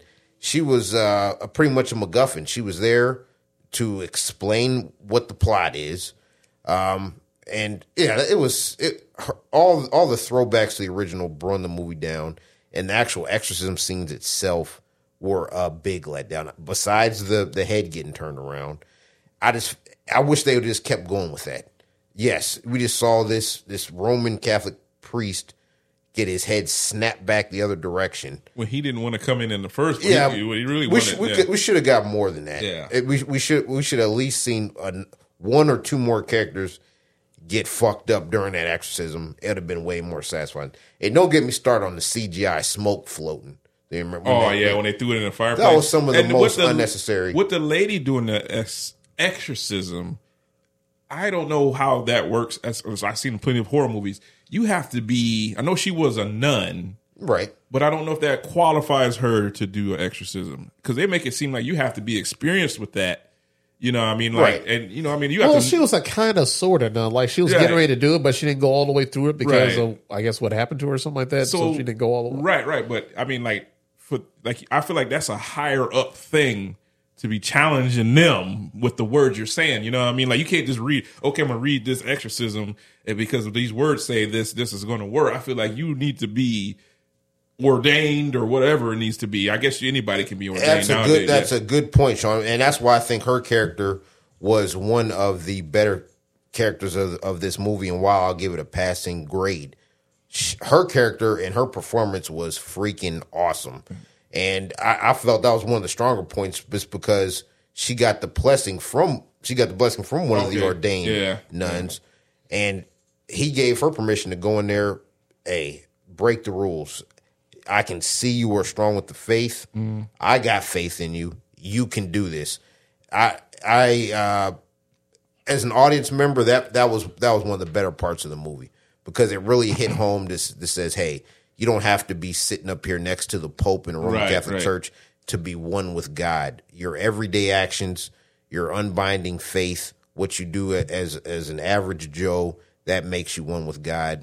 And you can have power to beat the devil, even if you're not a Catholic priest. That was good. And at the end of the day, that dude broke his own rules because he was too much in his ego. He told her, don't touch her. Whatever you do, don't touch her. What did he do? He puts his hand on both her heads. Yeah.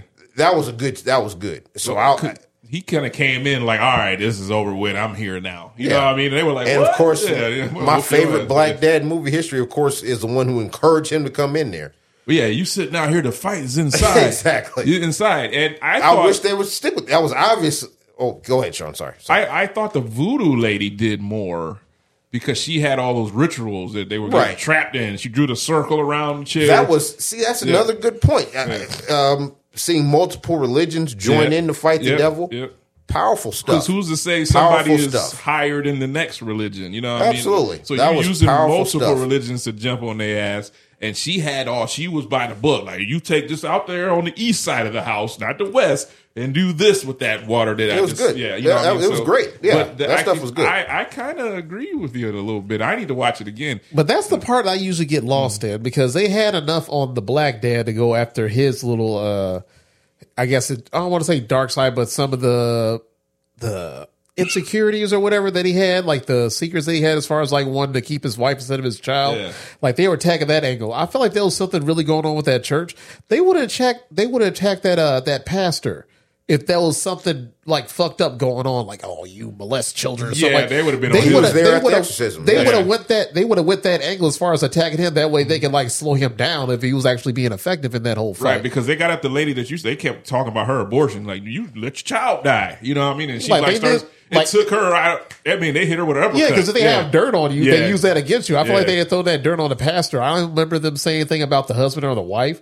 So that's why I can't quite wrap my mind around something that was kind of fucked up with the family, other than the fact that they didn't have enough, I guess, foresight to baptize her, to protect her. But that they was it. Didn't let the white possessed girl do a whole lot.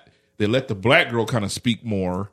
And I think if they would have let her attack them, maybe she would have said more. But I felt like the black girl was speaking more about everything. She was getting at people. You know, I got to see it again. I just remember the black girl being a little more focused on the black girl and her saying a lot of the little secrets that people had. You know, yeah, I feel like there wasn't enough on the other family to make me care about her death. No disrespect, but when she left, I was like, yeah, it was about time he was going to go. Yeah, I knew you was dead like as soon as this movie started, and that's unsettling because she didn't deserve. Whatever happened to her, she didn't deserve to do that. And neither one of them. Yeah, nobody deserved it. She woke up in that dream state, her soul was back in that little hole that they were in, where they did that little ritual, whatever the hell they were doing. And they start dragging her down, like, oh man, that hurt me. Like, man, that's just a young girl who didn't deserve to go like that, you know? So you think Ellen Bernstein and the original girl who was from the original Exorcist movie, Linda Blair, yeah. Thank you. Are they going to try to bring her back from the underworld? Who else knows that she's in the underworld besides Linda Blair and that old lady? Do they even know that? Because they showed her getting zipped up in the morgue. So she would be she's dead. Presumed dead. Yeah, she'd be dead. She went to hell because she said. Now, one thing they did do in the trailer, she said, "I don't want to go to hell." She didn't say that in the movie. She didn't say that. It was in the trailer. Really? Yeah, in the trailer. You know, that's a good point, Sean, because I remember in one of the trailers they showed one of the girls eating pages out the Bible. I didn't remember seeing that part of the movie. No, she was one movie that trailer, one trailer said, a couple trailers, I don't want to go to hell, mama, please.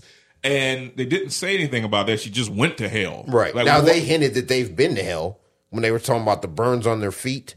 Remember they were saying they were walking in hell. Yeah, one of the kids. So they hinted that, that's why they're possessed, because their spirits actually did go to hell. That's dope. I forgot about it. They said that they went to hell. They did, yeah. And that's when I was fully on board. Like, this movie is nuts. And keep in mind, I was with the week I had prior to that, I needed something uplifting. I wish we were going to see Strays that night. But it was so well made and intriguing. I was hooked. I just wished the second half of the movie and them trying to set things up for a sequel is when it went off the rails. That's why I would say horror fans, it's great.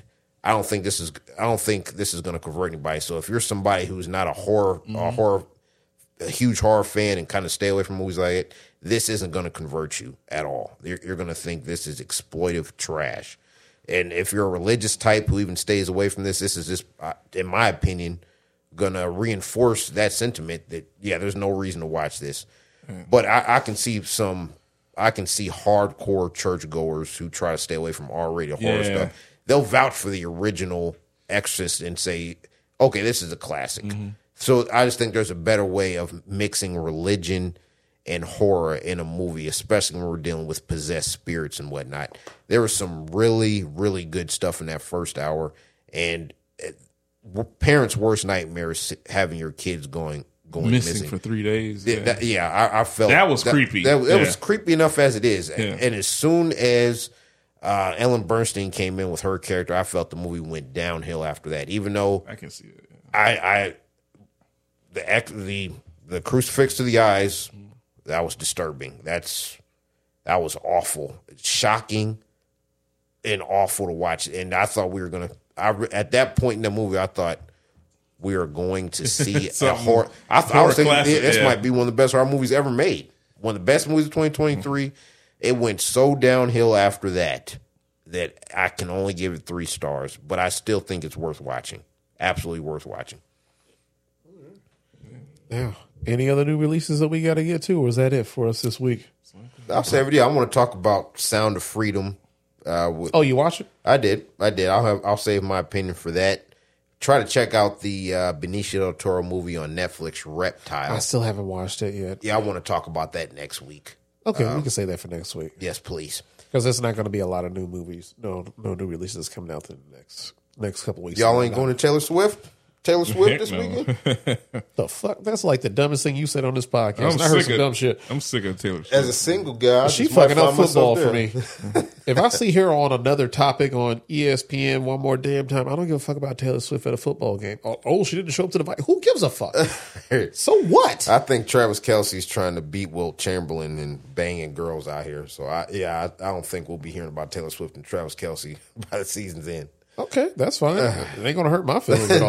Not at all. I'm not going to see that concert movie. I don't care about her at a football game. So yeah, God bless. Talented singer, but I'm not interested in her at NFL games anymore. So we can get past that.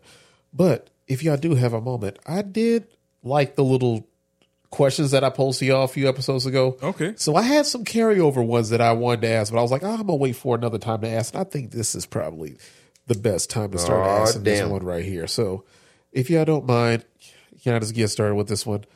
Ryan and Sean, I'm going to leave my one out of this one because I have a fear that I have a long list of names that's going to go with this one. But who do y'all feel is the most overrated actor or actress? Damn. Most overrated actor or actress? Most overrated. That's a good one. Let me think. Give me a second. If something doesn't pop into your head right away, that means good. That means you don't have like a biasness against like one particular actor or actress. Overrated. Like somebody you feel like gets more opportunities than most and they don't deserve them, or somebody who just they're like Ryan says they're forcing it down our throat trying to make somebody a star.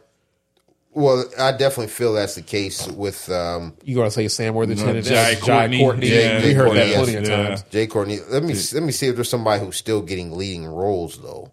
That don't really deserve They don't really deserve that. That is a good question. I don't want to say don't deserve, but I thought Gabrielle Union was up there for me for quite a I bit. can't. I'm not a fan of her. She's just not a great actress, but then again, she's in so many other projects. I'm like, man, why the hell does she keep getting work? Like none of her shit like really blew my socks off at all. But she's just like she's pretty to look at. I feel like she's just a pretty face, and she just kind of keeps getting work because It's that strip scene in that Jet Li, Jason, not the one. Jet Li and Jason Statham what's made it, Cradle to the Grave? Cradle to the Grave. Remember she did that stripper scene? And because a lot of people like that cheerleading movie on top of that. Oh, That was a long time ago. People love that cheerleading movie For sure. Damn, Tommy, you got me stumped here because this is one of those ones I'm going to be mad I didn't mention them because I know I have some overrated actors. I do too, but I can't think of that. I really don't look at a lot of stuff like that. I mean, I could say I will those say, two. and believe me, you guys are not going to like me for this. Okay. She's fine as hell. And yes, we need to pray for Israel and Palestine. Gal Gadot is a terrible actress. Terrible actress. And she's super attractive. She is. And I thought she's a Wonder Woman. She looked good in that Wonder Woman outfit.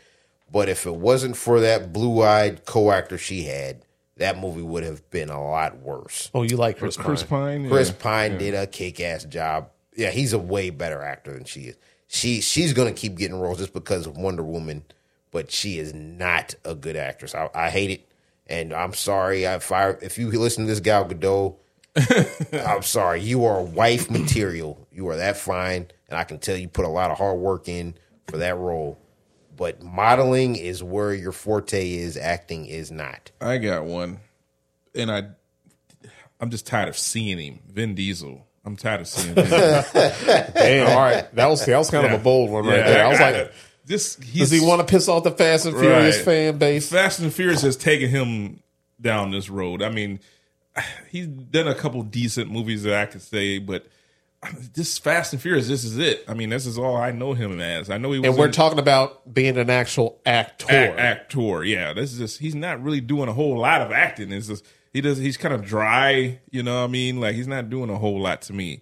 There's no substance behind it, you know. I guess the movie has no substance. Any of these movies. And I'm not a fan of, maybe one or two I thought was pretty good. I mean, not one or two, like literally the first or second one. I mean, the first one, yeah. And I would say my next favorite was Hobbs and Shaw. He wasn't even in that one. So I guess maybe me just being tired of seeing him with these damn Fast and the Furious. He's a terrible actor. Yeah, actually. yeah. In the right role, I think he can be awesome. I mean, Pitch Black was great. I like his character in the earlier Fast and the Furious. I do think his ego got the best of him. And what's the movie he made with old boy from Menace to Society, where they were going A Man Apart. A Man Apart. I thought he did. I great knew that work right in there. away as soon as you said it. I'm glad you said Lorenz Tate? Lorenz Tate. Thank you, Tom. Yes, I thought he did good work in there with the right material. Yeah, Vin Diesel can do good work with the right material, but I don't think he does that anymore, though. I think he just found like his lane, no pun intended, as far as Fast and Furious. And he's like, I'm going to ride this one literally till the wheel falls off. Pun intended on that one. Nice. Oh, that's Hall of Fame material right there. Till the wheels fly off. Like once you find like a nice cushy like franchise that keeps you getting paid, like that's all you really look forward to. Like you do it like once every couple of years, put this shit out, man, and you just go home and collect your money. I think once he got into that executive producer like role, kind of mail it in now. Yeah. He has every right to mail it in. If you want to do that, that's totally fine. That's totally up to you, and it's up to us to go and see your movies. But I just think he just got too popular. It's a little bit too fast for us, and I just think that he just mails it in for all this. That wasn't even a punt. Damn, I'm on a roll. he just, I wish he'd take on more projects because when he does become like a serious actor, I think he is pretty good.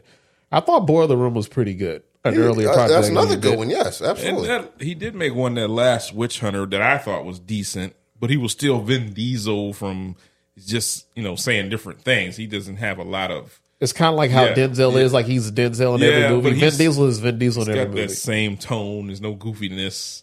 No charisma like The Rock. You know what I mean? Like he's just not there. So. I hear you. Yeah. Rock made Tooth Fairy. Vin Diesel made Pacifier. Yeah, they gonna make their corny ass movies and get their money. Sure.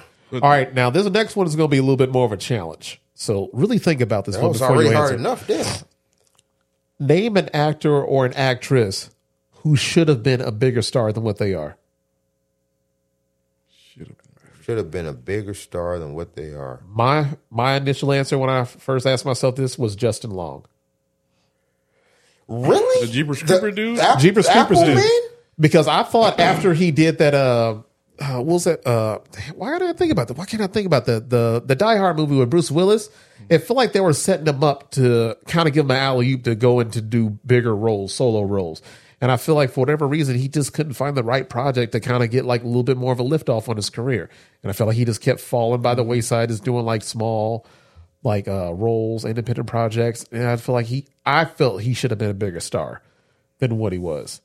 I could go on all day. Now I got at least I didn't see that coming, but I would say that Justin Long, he's always going to be typecast as the nerdy outcast. I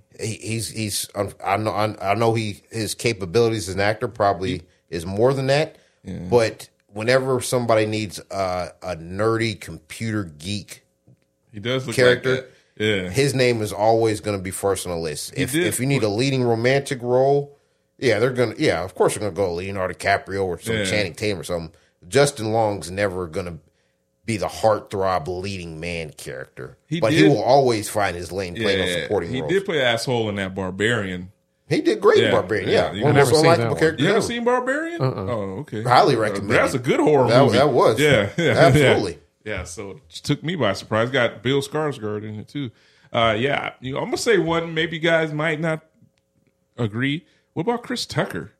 You think that's a good one? Okay, that's a real good one. Yeah, because after Rush Hour, it was just off, and that was after Rush Hour 2, and it just fell off after that. That is a great pick, Sean.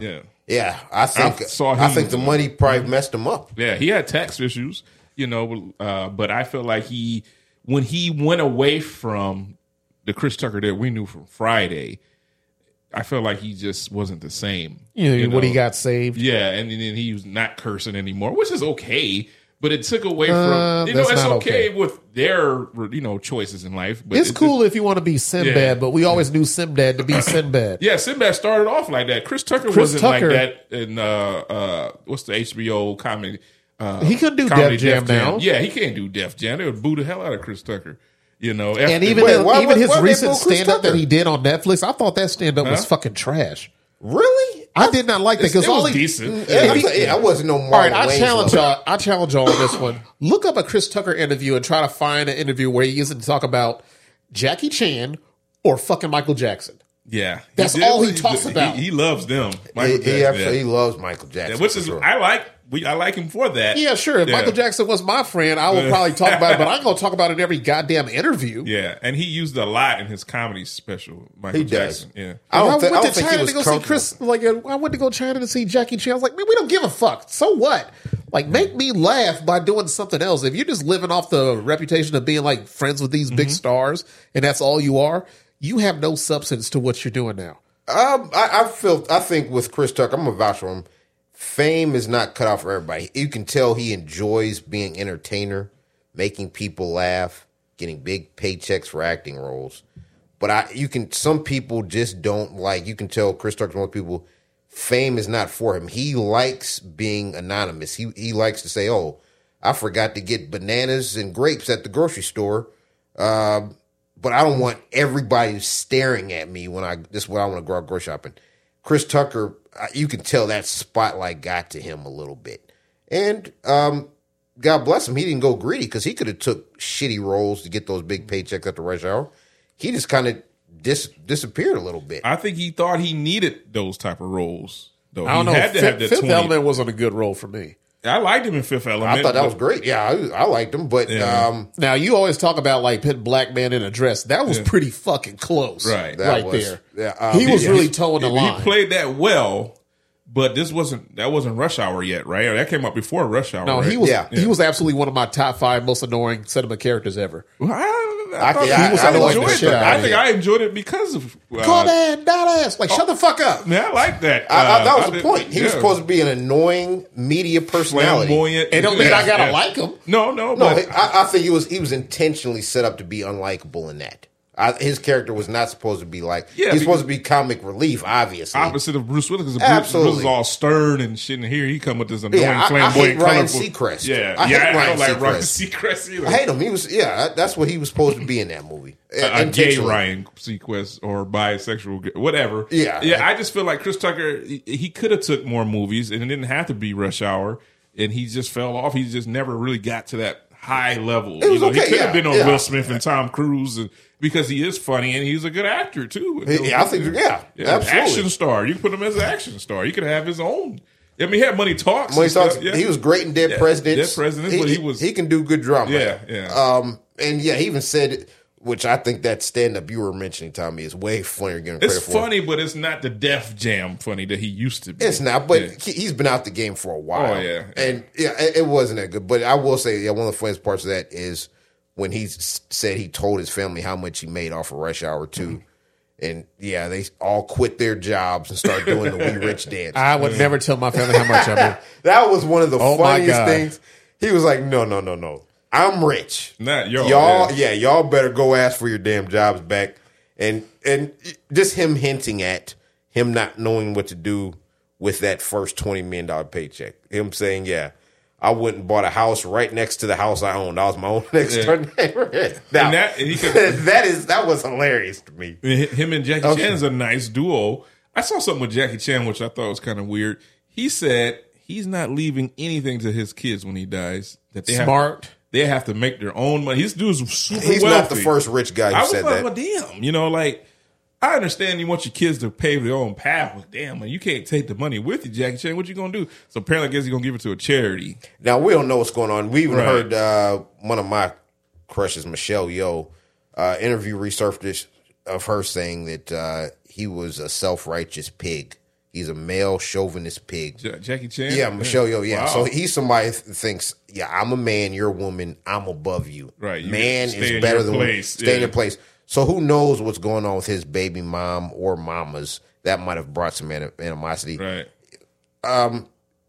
What I see on screen, he seems like a good guy. If he was quoted saying that coming out of a bar at 2 a.m. in the morning drunk, I'm not going to hold it against him. People are allowed to say stupid things. You can do what you want. And who knows? That's just how he was feeling that day. Maybe it's not stupid to him. Maybe he really believes it. That's how he feels. Like Sean Connery said, like a woman deserves a slap every once in a while. It's like, all right, that's how you feel. Yeah. All right, player. Do what you want to do. That's your relationship. And like you said, he is paving his own way. You know, the kids need to pave their own way. They're never going to be him. So I think the greatest thing that he's given them is their name. Sometimes you can make it in this industry just being related to somebody. Very true. Your boy, that's how your boy I don't think John David Washington needed Denzel's money to have his talent that he embedded in him with the DNA.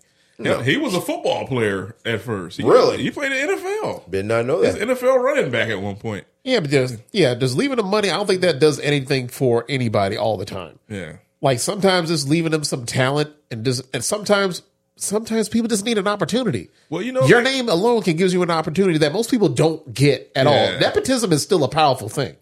I feel like, and that's your family values. Like my family, we hit it big. Everybody hits it big. You know what I mean? And my dad, you know, I don't know what he got. That's why he going to casinos so much. Right, I know. But he would leave us money. Him and my mom always had made a plan that I'm the, you know, I'm going to say on the business, but I'm their beneficiary.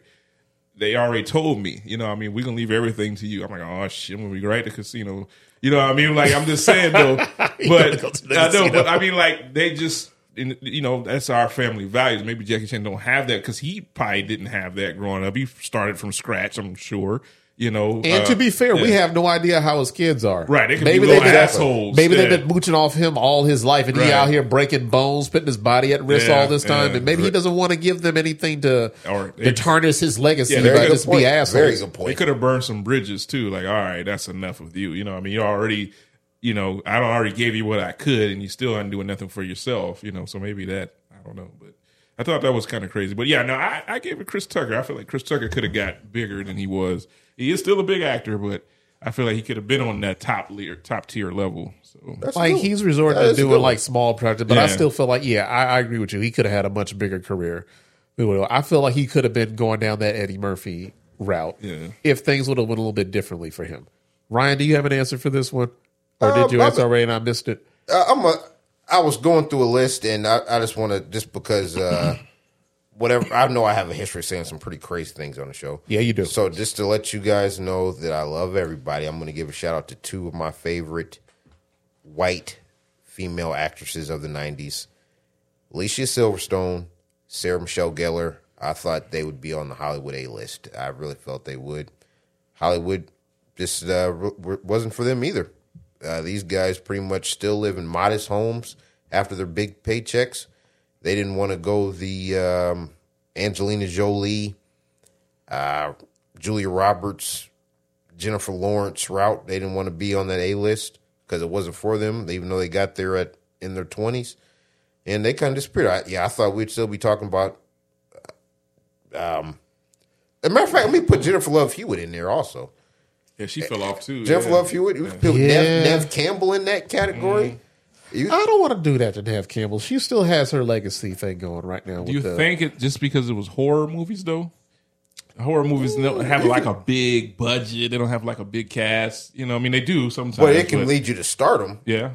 For sure. Yeah. Jamie Lee Curtis been working for 30 years. Michael Myers. She owed that to him and Michael Myers. Her and Michael Myers are synonymous. Absolutely. Absolutely. Yeah. Absolutely. Yeah. Oh, shit. While I'm thinking about it, can I add a name to overrated actor or actresses? Of course. Jennifer Aniston.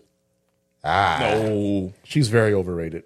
I don't think so. She fine as hell, but her acting is subpar at best. I think she's funny. Yeah, she's very funny to me. She can be funny, but those murder mystery movies, I wasn't too impressed with her. I can see that. And I haven't watched an episode of Friends, so I can't grade her on that scale. That's just a realm that I'm not going to get into. I want to piss off the white fan base. Oh, sorry. Popped in my head. Can I say it real quick before I forget, Tommy? Okay, so you guys have all seen Goodfellas. Of course. Remember Robert De Niro, Ray Liotta, and Joe Pesci, who they all work for the fat guy. Oh yeah. Paul Sorvino. Paulie, yeah. Yeah, his real name is Paul Sorvino. His daughter, Oh, I know you're talking about from the Replacement Killers. exactly, and Mimic. What is that? Mira Sorvino. Mira Sorvino. Sorvino, I yeah. thought she would be on the A-list too. Yeah. I remember that. Yeah, name. these white actresses disappear sometimes. I'm telling you. Yeah, they got it hard. Yeah, black actors. Yeah, they absolutely have it bad. I mean, I'll throw my lovely Teresa Randall on that list. You guys probably say, "Oh, Teresa Randall, she was in Space Jam and Bad Boys. yeah, Girl 6." I never felt like she had any kind of trajectory like that, though. What was that one movie with Wesley Snipes? What was that Sugar Hill? Sugar Hill, yep. I'm still mad about that light skinned guy beating her ass. That's not our light skinned hero, Tommy. That man is not. Okay. He took him off the light skin. All right. My baby, how you hit my baby like that? Oh my God. All right. Yeah, she's in the Alley and Malcolm X now. But she played a great character in that. All right. Now, Ryan, you already answered this question, so I already knew what your answer to this one. So I answered this one to Sean. The best movie plot twist. Wait, what was my Best? answer? Your answer was damn it, we just talked about it in this episode. Yeah, you said it was something. I can't remember what Was it Old Boy? I thought you said it was. Yep, I did. I said that's Okay. one of them. the best movie plot. Fight Club's on that list also. Fight Club's on that Well, I list. didn't see that coming. I'm gonna either go Sixth Sense Ooh, nice one. or Shutter Island. Two good ones. Yeah, Two good ones. I would say Sixth Sense because I did not see that at all. I thought Bruce Willis was with him the whole time, just walking around. And then when they finally put it in perspective, and I look back, like, oh my, how did I not see this? I'm gonna go Sixth Sense is one that I have to say that's probably something that took me by surprise to not see Bruce Willis being dead the whole time. Tommy, I want to hear your opinion, but I got one that's number one for me also that I haven't mentioned yet. I got mine. Sixth Sense was probably going to be my answer. That one, Really? that one fucked me up a little bit. Yeah. See, I love that movie, but that is one of the movies that I guessed. And Unbreakable is a very close You second. guessed that he was I dead? guess it. Yeah, my friend Brandon Jones, one of my best friends growing up, BJ. He lives in Houston, Texas now. I saw that movie with him.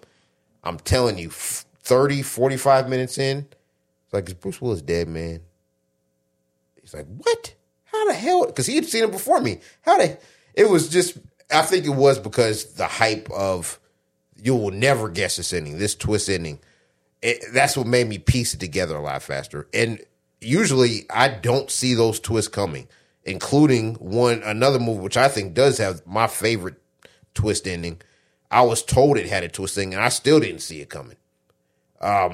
So, yeah, if you guys got any more to name, mine is Usual Suspects for me. Did you guys see Usual Suspects is always a classic one. Usual Suspects, I didn't see that coming. That's my favorite twist ending of all time, if you ask me. Usual Suspects. I feel like it's going to pop into my head later after the podcast. I'm like, man, I should have said that. But yeah, Sixth Sense was the first one that popped into my head. 'cause Mine too. That one really did fuck me up. I watched it with my parents. We were all stunned. Like, Bruce Willis is dead? What? Because he was just out in the daytime walking around, and I thought other people had seen him.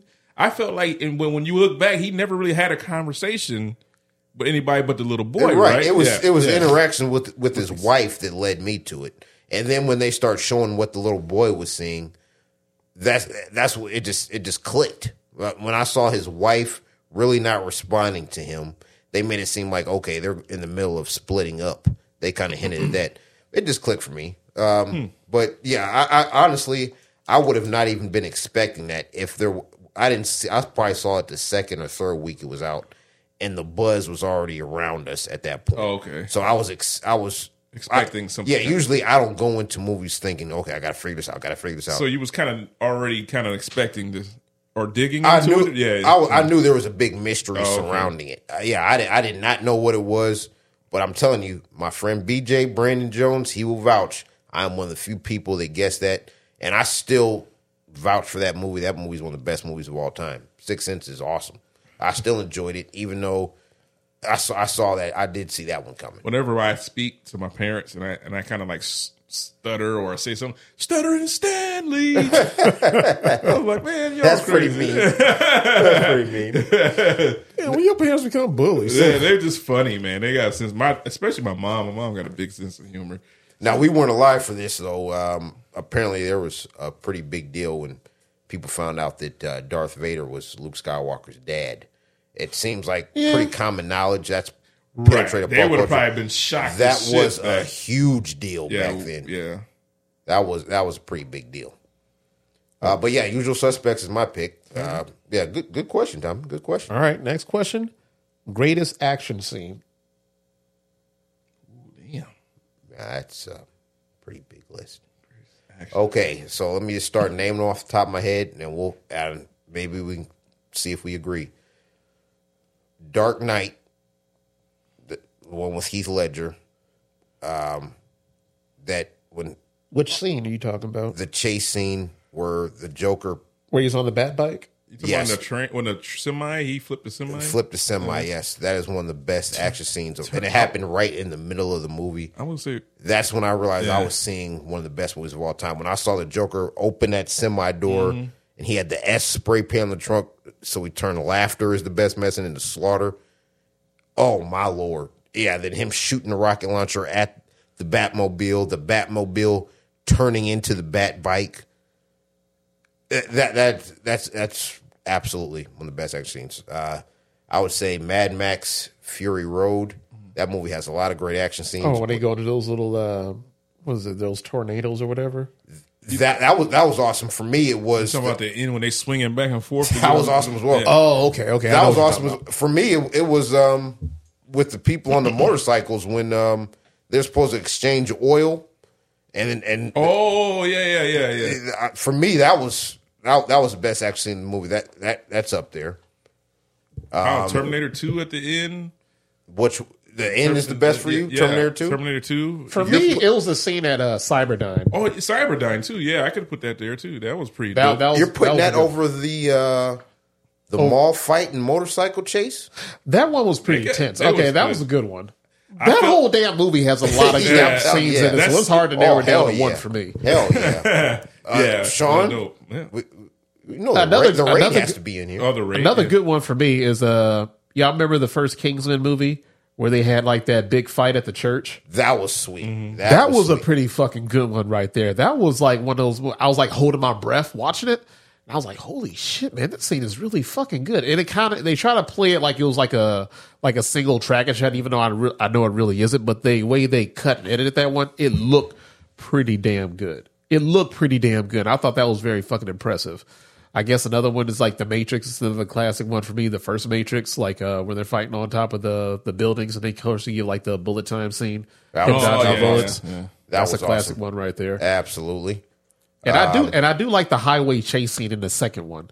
That one Incredible. I literally Worth skipped that seeing in movie the and theater watched alone. that one all the time.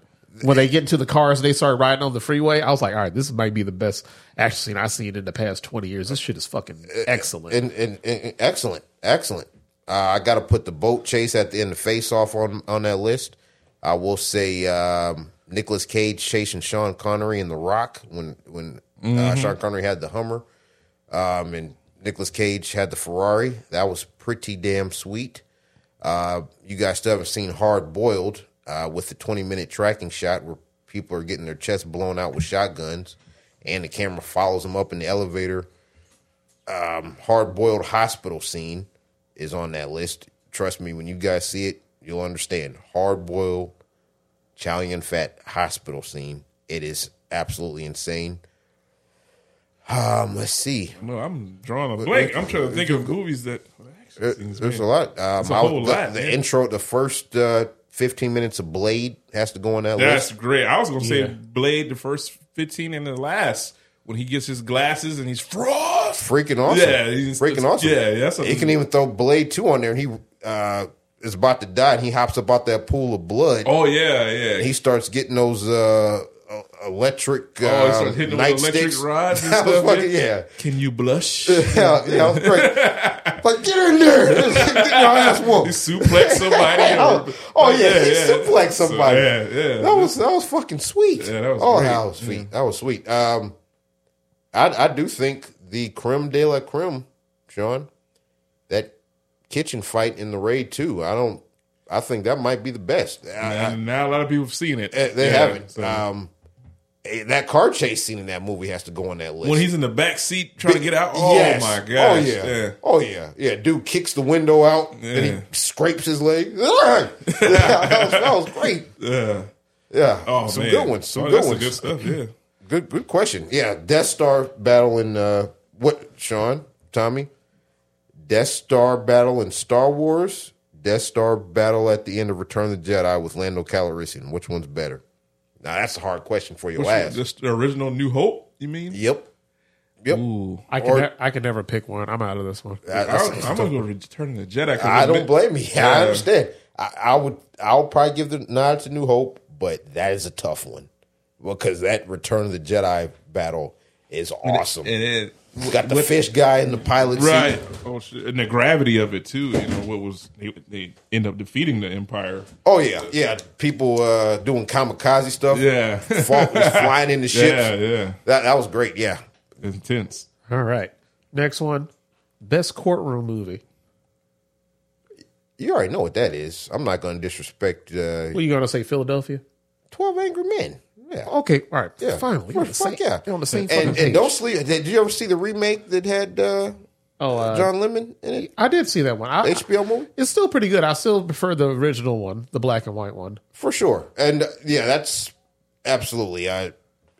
When you're delving into old cinema and you're skeptical about watching a black and white movie all the way through, 12 Angry Men is must watch. If you're serious about looking at film as in a career in any capacity, being an actor or behind the scenes, 12 Angry Men needs to be on your must watch list. All right. And that will make a grown man cheer up. Sean, what you got? I was going to say, is it A Time to Kill? What's the movie with Matthew McConaughey? That's A Time to Kill with Time to Samuel Kill. Jackson. Yeah, Samuel Jackson. They were in the courtroom, weren't they? Yeah, that's okay. a courtroom one.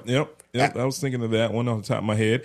JFK is a close second to 12 Angry courtroom, Men. JFK for me. Back and to the Left. Back and to the Left. What's A Few Good Men in the courtroom? That's a good one. Oh, yeah. that was a What, big Tom courtroom. Cruise? Yep. Oh, That's yeah. a good one. That's a famous line in there I thought of, you know. So. Probably the Does- most quotable one. Yeah, out you of can't them. handle the truth. Devil's Advocate count? Ooh. Yeah, it does. Okay. Yeah, Wait, that's but another. he was in the courtroom in Devil's Advocate? Yeah, he was a lawyer. Got the devil worked at a law that's firm. what he was known for. That's why he came and got him, right? Because he was crazy. That's another movie that kind of messed my mind up. I understand. Yeah. Yeah, I regret seeing that movie by myself. In I the don't know theater. if I was scared or what. I was like, damn. I was scared. This terrified. is creepy. Yeah, that's a movie that make me. Yeah, that'll make you read the Bible and not want to sin. That movie was very creepy. All right, this next one feels like blasphemy, but just go with me on this one. What is the worst Denzel Washington movie? Worst Denzel Washington movie. Oh, man. Hold on, because he doesn't make very many bad ones. Not a lot. Not a lot of bad ones. Virtuosity. I'm not. It's not you. I know I'm not pitting. I'm not. gonna Although put I no like face. the little things, I mean, I might have to put that one there for me. For even though I still don't. It's hard with Denzel, man, because he still did a decent job to me. I know you guys didn't like it as much, but I wouldn't put. I wasn't at the top of the list, but I wouldn't say the worst. It's The Bone Collector for me. Hate me or not, The Bone Damn, Collector. you really don't like The I Bone did not Collector. like that movie at all, and plus he's in a damn hospital bed for 90% of it. Yeah, what's the movie where he was like a lawyer? He had the afro. Oh, what was that? Esquire something. J. Roman J. Esquire, something like that. I never saw that one. I didn't. I watched bits and pieces of that. I wasn't entertained by that. Hold on. The movie he made with Mark Wahlberg, Two Guns. I thought that was pretty. Wait, that was. decent. I like Yeah, that one. me I thought too. that one was pretty good. I Not a thought- fan. I Not can a see. fan. Yeah, I like that one. I'm gonna put. I will put. What would I say before that one? Shit. I know you didn't see Equalizer. What was Bone it? Collector. Yeah, I put Bone Collector below Two Guns, but I was not a Two Guns fan. Yeah, Bone Collector might be my least favorite. What's yours, Tommy? For me, I didn't like Out of Time. Wait a minute. with What, Eva Sanaa Mendes? Latham? I didn't enjoy that one that much. I like that one. Yeah, I liked it. Yeah, Out of Time. Fuck yeah, I where like he's that one. accused of Like he was like a Sanaa police Lathan captain, and he back- like stole money out of evidence to give to her, and she ended up counting him out of it. Yeah. I like that. Eva Mendes was in that, right? Yes, she was. Yeah. Just because you got some fine ass women in there, don't mean you got a good movie. I thought that was good. It wasn't a classic by any means, but I enjoyed it. Yeah. I like that one. All right. If you can be any character in cinema history, who would you want to be? Any character in cinema history? That's a great tough. question. Yeah. Batman's pretty appealing. I'll be Blade. Light skinned Blade. You too damn light skinned to be Blade. They gonna see you. You be a day walker for real. Like, why Drake in this club with a cape on? What the fuck are you doing in here? Oh, that'd be funny. That'd be funny. For me, I want to be Nick Fury. That's a pretty powerful role to have. Very respected. Yeah, absolutely. Big time respect. Talk about the leader of men. Jesus Christ. I think everybody want to be Denzel in Training Day to have Eva Mendes on the bed like that when you come home. Ooh, yeah. That's a good point. That's I'll pick Batman. I do want to say this is my You couldn't be Batman. You be late to every crime. You're out here beating up Joker dogs. be gone already. I Like, gotta have about 5 more inches of height as well. You gotta be Somebody's about killing 6'2", all of our 6'3". dogs. What the hell's going on? I'm a dog lover. I'm a dog lover. oh shit, that was fucking funny. Somebody's killing all our dogs. I'm a dog lover. It's going around punching dogs. Rottweilers and pit bulls and shit. Just all over Gotham. Oh, man. Oh fuck, that's funny. Oh shit, that's funny. That was a good one. That was good. I would say Scrooge McDuck. Oh, you're Yeah, going to be the money. swimming in money. That's Swimming in money. okay. Yeah, him going there while diving in his corner. That'd be a good character to be. I will say that I do realize being around other people who love movies. I will say anybody who enjoys movies have at least thought about what it'd be like to have a career in the movie industry. And most people I talk to, they want to be an actor just because that's usually what you see when you're watching a movie. Understandable. I would say being an actor has to be one of the most awesome, fun roles ever. I was always more intrigued of being a part of the creation of the movie. But the first time that I said it would be awesome to be an actor, you guys are probably going to think I'm weird. It was when I saw Rumble in the Bronx with Jackie Chan. And I've saw a lot of action movies, but being an action star has got to be one of the coolest things ever. I would take that, even being considered one of the best actors of all time, winning Academy Awards and getting nominated. If you are Steven Seagal or Wesley Snipes beating people's asses on the camera, then yeah, I think that'd be one of the coolest roles to have as an actor, in my opinion. Luke Skywalker. I mean, Now we're talking about fictional characters. Luke Skywalker is fucking dope.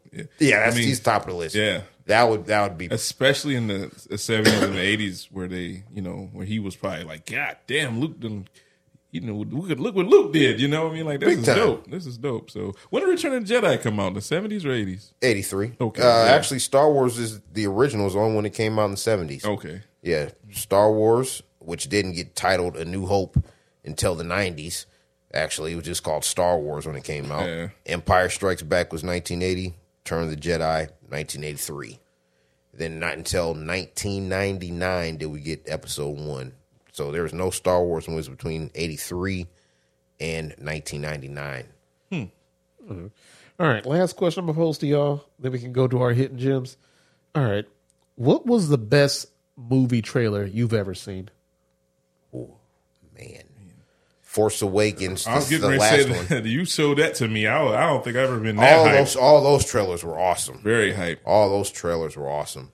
Now, one that was very hyped and let us down? That Godzilla The first Godzilla. Absolutely. Man, I thought that was going to be a horror movie when it came out. I was like, oh, shit. This is going that 2015 or 14 Godzilla, those trailers were awesome. That first one they showed, and they just showed Godzilla going, yes, doing that scream and shit. And like, actually, they're notorious for that. I remember the filmmakers behind Independence Day, their follow-up to that was a Godzilla movie. Huh.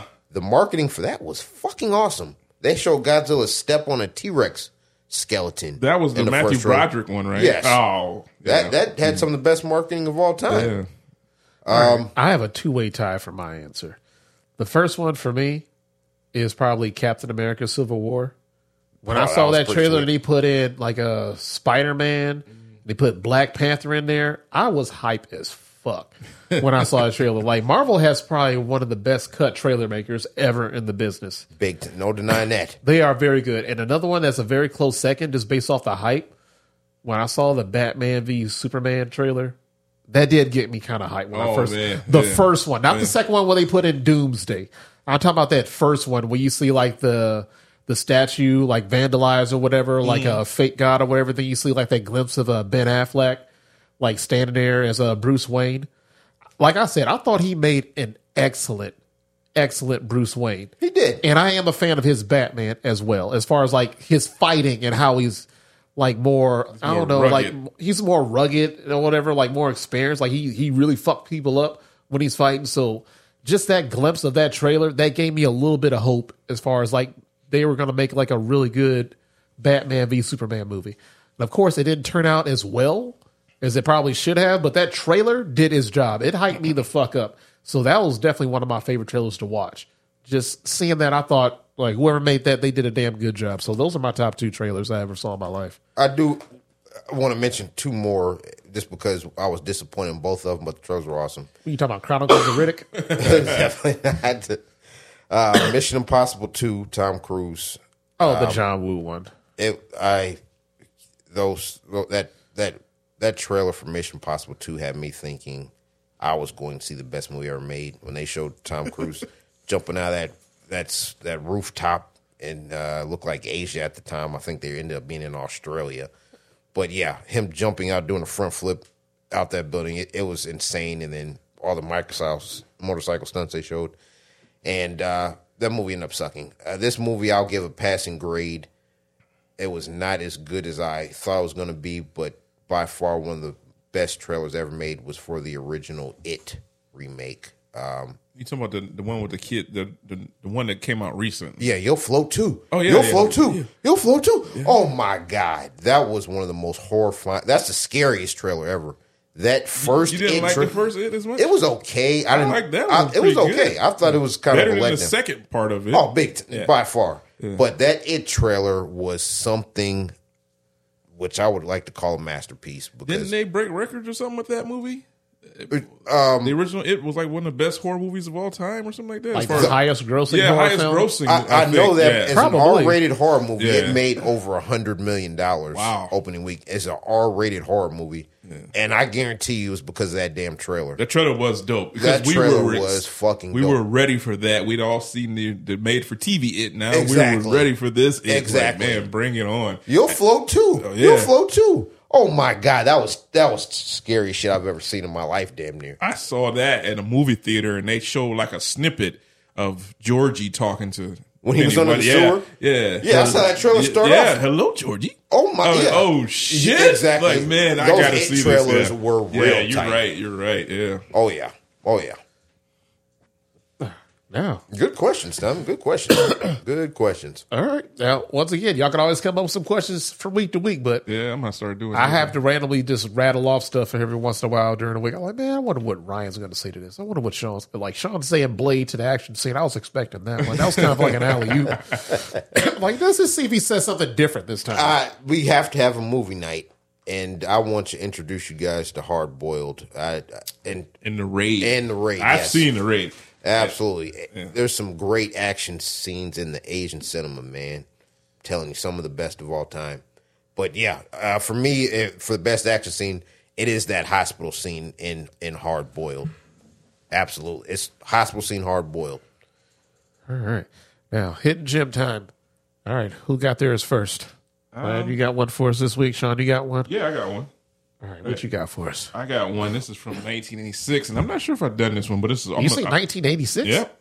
And I seen this in the Aliens 90s. 2? No, that's not a hidden gem at all. That's my favorite of the Aliens. I understand. Yeah. One of the best movies ever to me. Big time. This one I did see as a kid, and I stumbled upon it. It's called Slaughter High. It's from 1986. Never heard of this one. This is like it's like a high school where you got your typical jocks and your typical high school setting, and it's this boy who was like a nerd who wanted to be. He wanted to go to I believe he wanted to go to the prom or homecoming dance with this girl, and so they play a trick, of course. Like, hey, meet us in the biology room or whatever. And he's kind of ugly, like a nerd and stuff. He's like, yeah, whatever. And they play a trick on him, and they go in there and they pour. They actually knock acid on his face, and the acid fell on the ground, caught the whole room on fire, and the whole school had to be evacuated. And so they don't know. They think he died, and so life goes on. 20 years later, or 10-year reunion. 10 years later, they come back. Think the school is putting on a reunion, except this kid who they invited into that biology room who killed it, he's back, and he's sets them up on some horrible deaths, and he wears a jack, like a jack that you have in a card deck. He wears a jackal, like a jack's mask, like a clown's mask with bells on it, and he's in these walls in the school, picking them off one by one, and all these people, when they felt bad, they went on to be married and successful and all that. But he brings them back for the 10-year reunion, and then when they get into the school, he locks them in there, and then he's just killing them off one by one. I missed this movie. It's called Slaughter High. It's not a huge movie by any means, but I'm pretty sure this is on Amazon. I haven't seen it in a while anywhere, but it's called Slaughter High. It's a horror movie. And it is some nasty kills in this movie because he's getting revenge on them for setting him up with. He thought he was going to go on a date with one of the cheerleaders or whatever, and they end up, messing him up real bad. They thought he died, but he didn't die. Of course, this is an '80s movie, and they probably copied off something else, and this has been copied too. But I thought this was pretty creepy because he wore like a jack mask, and you couldn't see his face because his face was deformed, but he was killing them really bad, and they were trapped in this high school running around. I remember that. So that's the hidden gem for me tonight, Slaughter High from 1986. All right. Now, mine is a little bit more recent. Came out about a couple years ago. It's another new movie that I watched this past week, but, since it was somewhat of an older one, I ain't want to put it under new releases. So it's on Hulu, I believe, right now. And it's called Werewolves Within, starring Sam Richardson. And the one chick, the AT&T girl, yeah, the one everybody likes. Oh no, she is pretty gravy. I ain't gonna lie, she bad as hell. But I saw her in the little clip art when I was scrolling through. I was like, man, what the hell kind of movie is this? Werewolves Within. I ain't never seen it. And the one dude, Sam Richardson, I always thought that he was pretty fucking funny. He's funny, yeah. And I remember seeing him in like the Ted Lasso show. So I figured I'd give it a try. And I watched this, and I pleasantly surprised. This movie actually is pretty damn funny because it kind of plays like a horror comedy, like whodunit kind of movie. But I was like, oh man, this actually is pretty damn solid. So it is like the backdrop is like he's just a new forest ranger that's coming into this town or whatever, and apparently like this town is just like it's being set up. It's like a small town, but there's like somebody there that's a werewolf that's basically like using this small town just to feed off people, and he walks into the middle of it. So now they're just trying to figure out like what the hell's going on, like why are these people going missing and being killed or whatever. So that's how it plays out. Just like a comedy, like horror whodunit kind of film. But I thought it was actually pretty solid. So y'all need like a horror movie to watch somewhat. So I think you guys should go on Hulu and look this one up. That's called Werewolves Within. So I think you guys will enjoy that one. You guys come with some good picks. Yeah, I have not heard of either one of these movies. I watch anything with AT&T girl. Good She's Lord. Gravy. Real freaking fun. Yeah. She married. Chill out. I look. Please mess up, husband. Please. All right. I'm going to try to stick with the horror theme all month, so I want to do another movie which I consider a horror. You might put this in the thriller category. But the legendary movie year of 1999 had so many good options week to week. That's one of the reasons I picked that when we were picking our favorite movie year, just because of the consistency of good releases each single week. And there were so many damn good ones that one movie completely bombed, but has pretty much kind of taken on a cult status since that year. This is a movie starring Guy Pearce and let me think. The guy from 28 Weeks Later, Robert Carlyle. The guy from 28 Weeks Later, Train Spotting. It also has the principal from Ferris Bueller's Day Off. Oh, yeah. He was in House Guest. Jeff Jones. He's in Devil's Advocate. Devil's Advocate, yep, he was. This is a 1999 release by the name of Ravenous. About some Confederate soldiers in the 1800s that get trapped on a mountain, and they're pretty much getting manipulated by a cannibal who's been up there for a lot longer than they have. It is pretty damn disturbing, and it completely takes the viewer off guard just because you think you're watching an action movie, but it pretty much turns into a survival horror movie for the final hour. This is, I would say, even though it's a horror movie, it's a damn good, well-acted movie as well. And you guys, unfortunately, have been a little bit put at a disadvantage because most viewers won't know what they're getting into when they sit down to watch this. But including myself when I saw it, this happened to be on TV late night, and I remember just being absolutely enthralled by how intense, exciting, and freaking scary this movie is. Ravenous, starring Guy Pearce, Robert Carlyle, and Jeff Jones, about Civil War era soldiers trapped on a mountain and people resorting to cannibalism. It is absolutely one of these most intense, scary movies you can watch ever. If you think you've seen all the slashers, give Ravenous a chance on your October watch list if you need some good Halloween scary movies. Ravenous, 1999. All right, I'm definitely going to look that one. You know what streaming service is on? If it is on the streaming service at all? I didn't see it on streaming. This is one to add to the collection. If go on Amazon, you can get a Blu-ray for probably $5 or $6. It's worth adding to the physical media collection for sure. Okay, I'll look it up. So I need you to can watch it on Prime Video for $2.99 if you need to. Really? Yeah. Okay. All right, I'm going to look that up. Well worth it. $3 well spent. All right. I don't know if y'all looked at the poll recently as far as what I polled as far as like the next cinema Savants Night Out. It looks like most people are waiting for a better release. Yeah. That's what I voted for. What did you guys vote for? I voted for a better release. Aquaman is cool, but I'm not invested into another DC movie. I did Aquaman, but I didn't. It doesn't matter to me. I was kind of seeing if we did one more, but we can wait for something next year for sure. Yeah, because a lot of stuff got pushed back because of that writer's strike anyway. I really wanted to go see the new Ghostbusters with my family and friends because I think that one might be pretty damn good. Is that still coming out this year? No, they pushed that one back because of the writer's strike. They got moved off December slate. So, unfortunately, Aquaman is still there. Sadly, I'm not looking forward to it as much, but that trailer does look pretty funny. I'm not gonna lie, like whatever they got working for them, I think they should probably keep him around. Just keep him around. Keep Aquaman around. How you feel about this? I don't want them to recast anybody. I liked all the casting for the movies. Mostly sucked, but the casting was on point. How you feel about that Mantis dude being the bad guy? I'm all for it. I'm actually here for it. That actually makes sense on how the first Aquaman went. Absolutely. Because that's supposed to be like his main villain. Main villain? Okay. I don't know. That makes a little bit more sense. Okay. That they're going to build off that. I thought he did a pretty damn good job. Plus, I like the actor. I thought he was pretty good. He did great in Candyman. So, I like to see. Abdul Mateen, yeah. Oblongata. Where was that? I don't know what the hell his name is. Yeah, he did good in Candyman, like Medulla Oblongata. I know that actor. Like, real good actor. That's offensive as hell. My apologies. My apologies. And sorry, have you guys seen the movie Heat?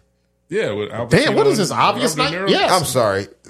I'm ashamed I didn't mention that in the best action scenes of all time. The bank robbery scene at the end of Heat, that 20, 30-minute shootout, that goes in the Action Movie Hall of Fame. I'm ashamed of myself for not mentioning that. Yeah, that's up there at the face-off, boat chase, and everything. Oh. Heat, bank robbery. Damn, I didn't really think about that. No, that's a good last minute pick. Throwing it out there. And you know what? I do have another name I might add to this list of like overrated actress. And I don't want to say overrated because I think she's rated properly, but I think Cara Delevingne is a really shitty actress. Wait a minute, hold on. She was in the first Suicide Squad as like the Enchantress. I know her face, but Wait a minute. She's like a model. oh, Super skinny model. Yeah. She was in that really crappy sci-fi movie. Yeah, I with know the what other you're young talking about. guy. I watched 10 minutes of it and I turned That it off. movie was shit. It was really bad. It was really, really bad. And a very close one after that is Ruby Rose.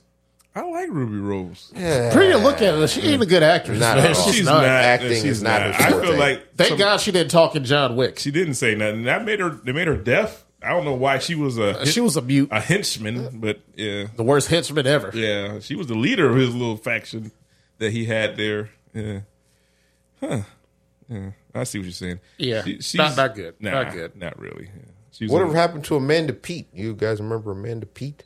Oh, I had a massive crush on her back in the day. What's the Bruce Willis movie? We had the guy from Friends.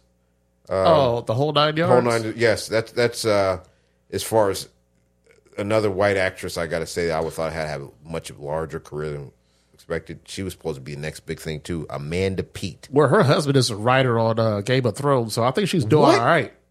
Yeah. Really? Yeah. Oh, she's doing more than all right. I would not act anymore, too. I hear it. I can't wait to be a stay-at-home husband. I'm telling my wife she need to work harder, but she don't be listening to me. Like, you almost there, baby. You keep on trying. I'm going to be home washing these dishes for you every single day. You ain't got to worry about no laundry or nothing. My wife already know. I've been trying to pull that string on her all along. She ain't falling for my bullshit. That's fine. That's fine. That is a dream to follow through on something like that too. That is a dream. Oh, isn't that every man's dream? Like just I had somebody come home and like you just sitting at home watching The Price is Right, watching all the movies and shows that you want to watch. And it's like, man, I ain't got to do nothing. Like I don't know why housewives complain about this. This is actually kind of a good living right here. Oh, but it's all right. Maybe we'll just hit the lottery, hit it up for 1.4 billion. Just call it a life right there. Just travel for the rest of our lives. Hell yeah, that'd be dope. So yeah, shout out to everybody been listening. Thank y'all for the support. Ryan, Sean, we had a pretty good cinema week. Oh, yeah. Oh, man, it's going to be dog days after this again because I don't see no good new releases. So, yeah, we're going to have some special theme episodes coming up pretty soon. Yeah. Maybe we're going to try that little the horror draft right Yeah, there. we're going to do that. Yeah, that's going to be fun. That's going to be kind of fun. That's Yeah. going to be kind of fun. Y'all going to tell a lot about yourselves based on who y'all pick first. Right. I'm taking you off guard, Tommy, because you keep coming with these I know random. you're going to pick Chucky. No, not on the hard draft. As far as some random ass questions for you and Sean on one of these episodes. Yeah. You have keep coming with it, and you have pissed me off each time because as soon as I get in my car, I think of something I wish I would have said. And so I'm coming at y'all. It's not going to be next week, probably not the week after, but y'all got some random ass questions coming right. y'all's way. Yeah. All right, I can't wait for it. And as for the listeners, thank y'all for tuning in. Hopefully y'all have a good week, and we'll catch y'all later. So, well, have a good time, y'all. We'll see y'all next time. All right, good night. Cause it's the cheat code. Promise if I get locked, you come and pay my bond. If you hear some niggas plotting on me, you ring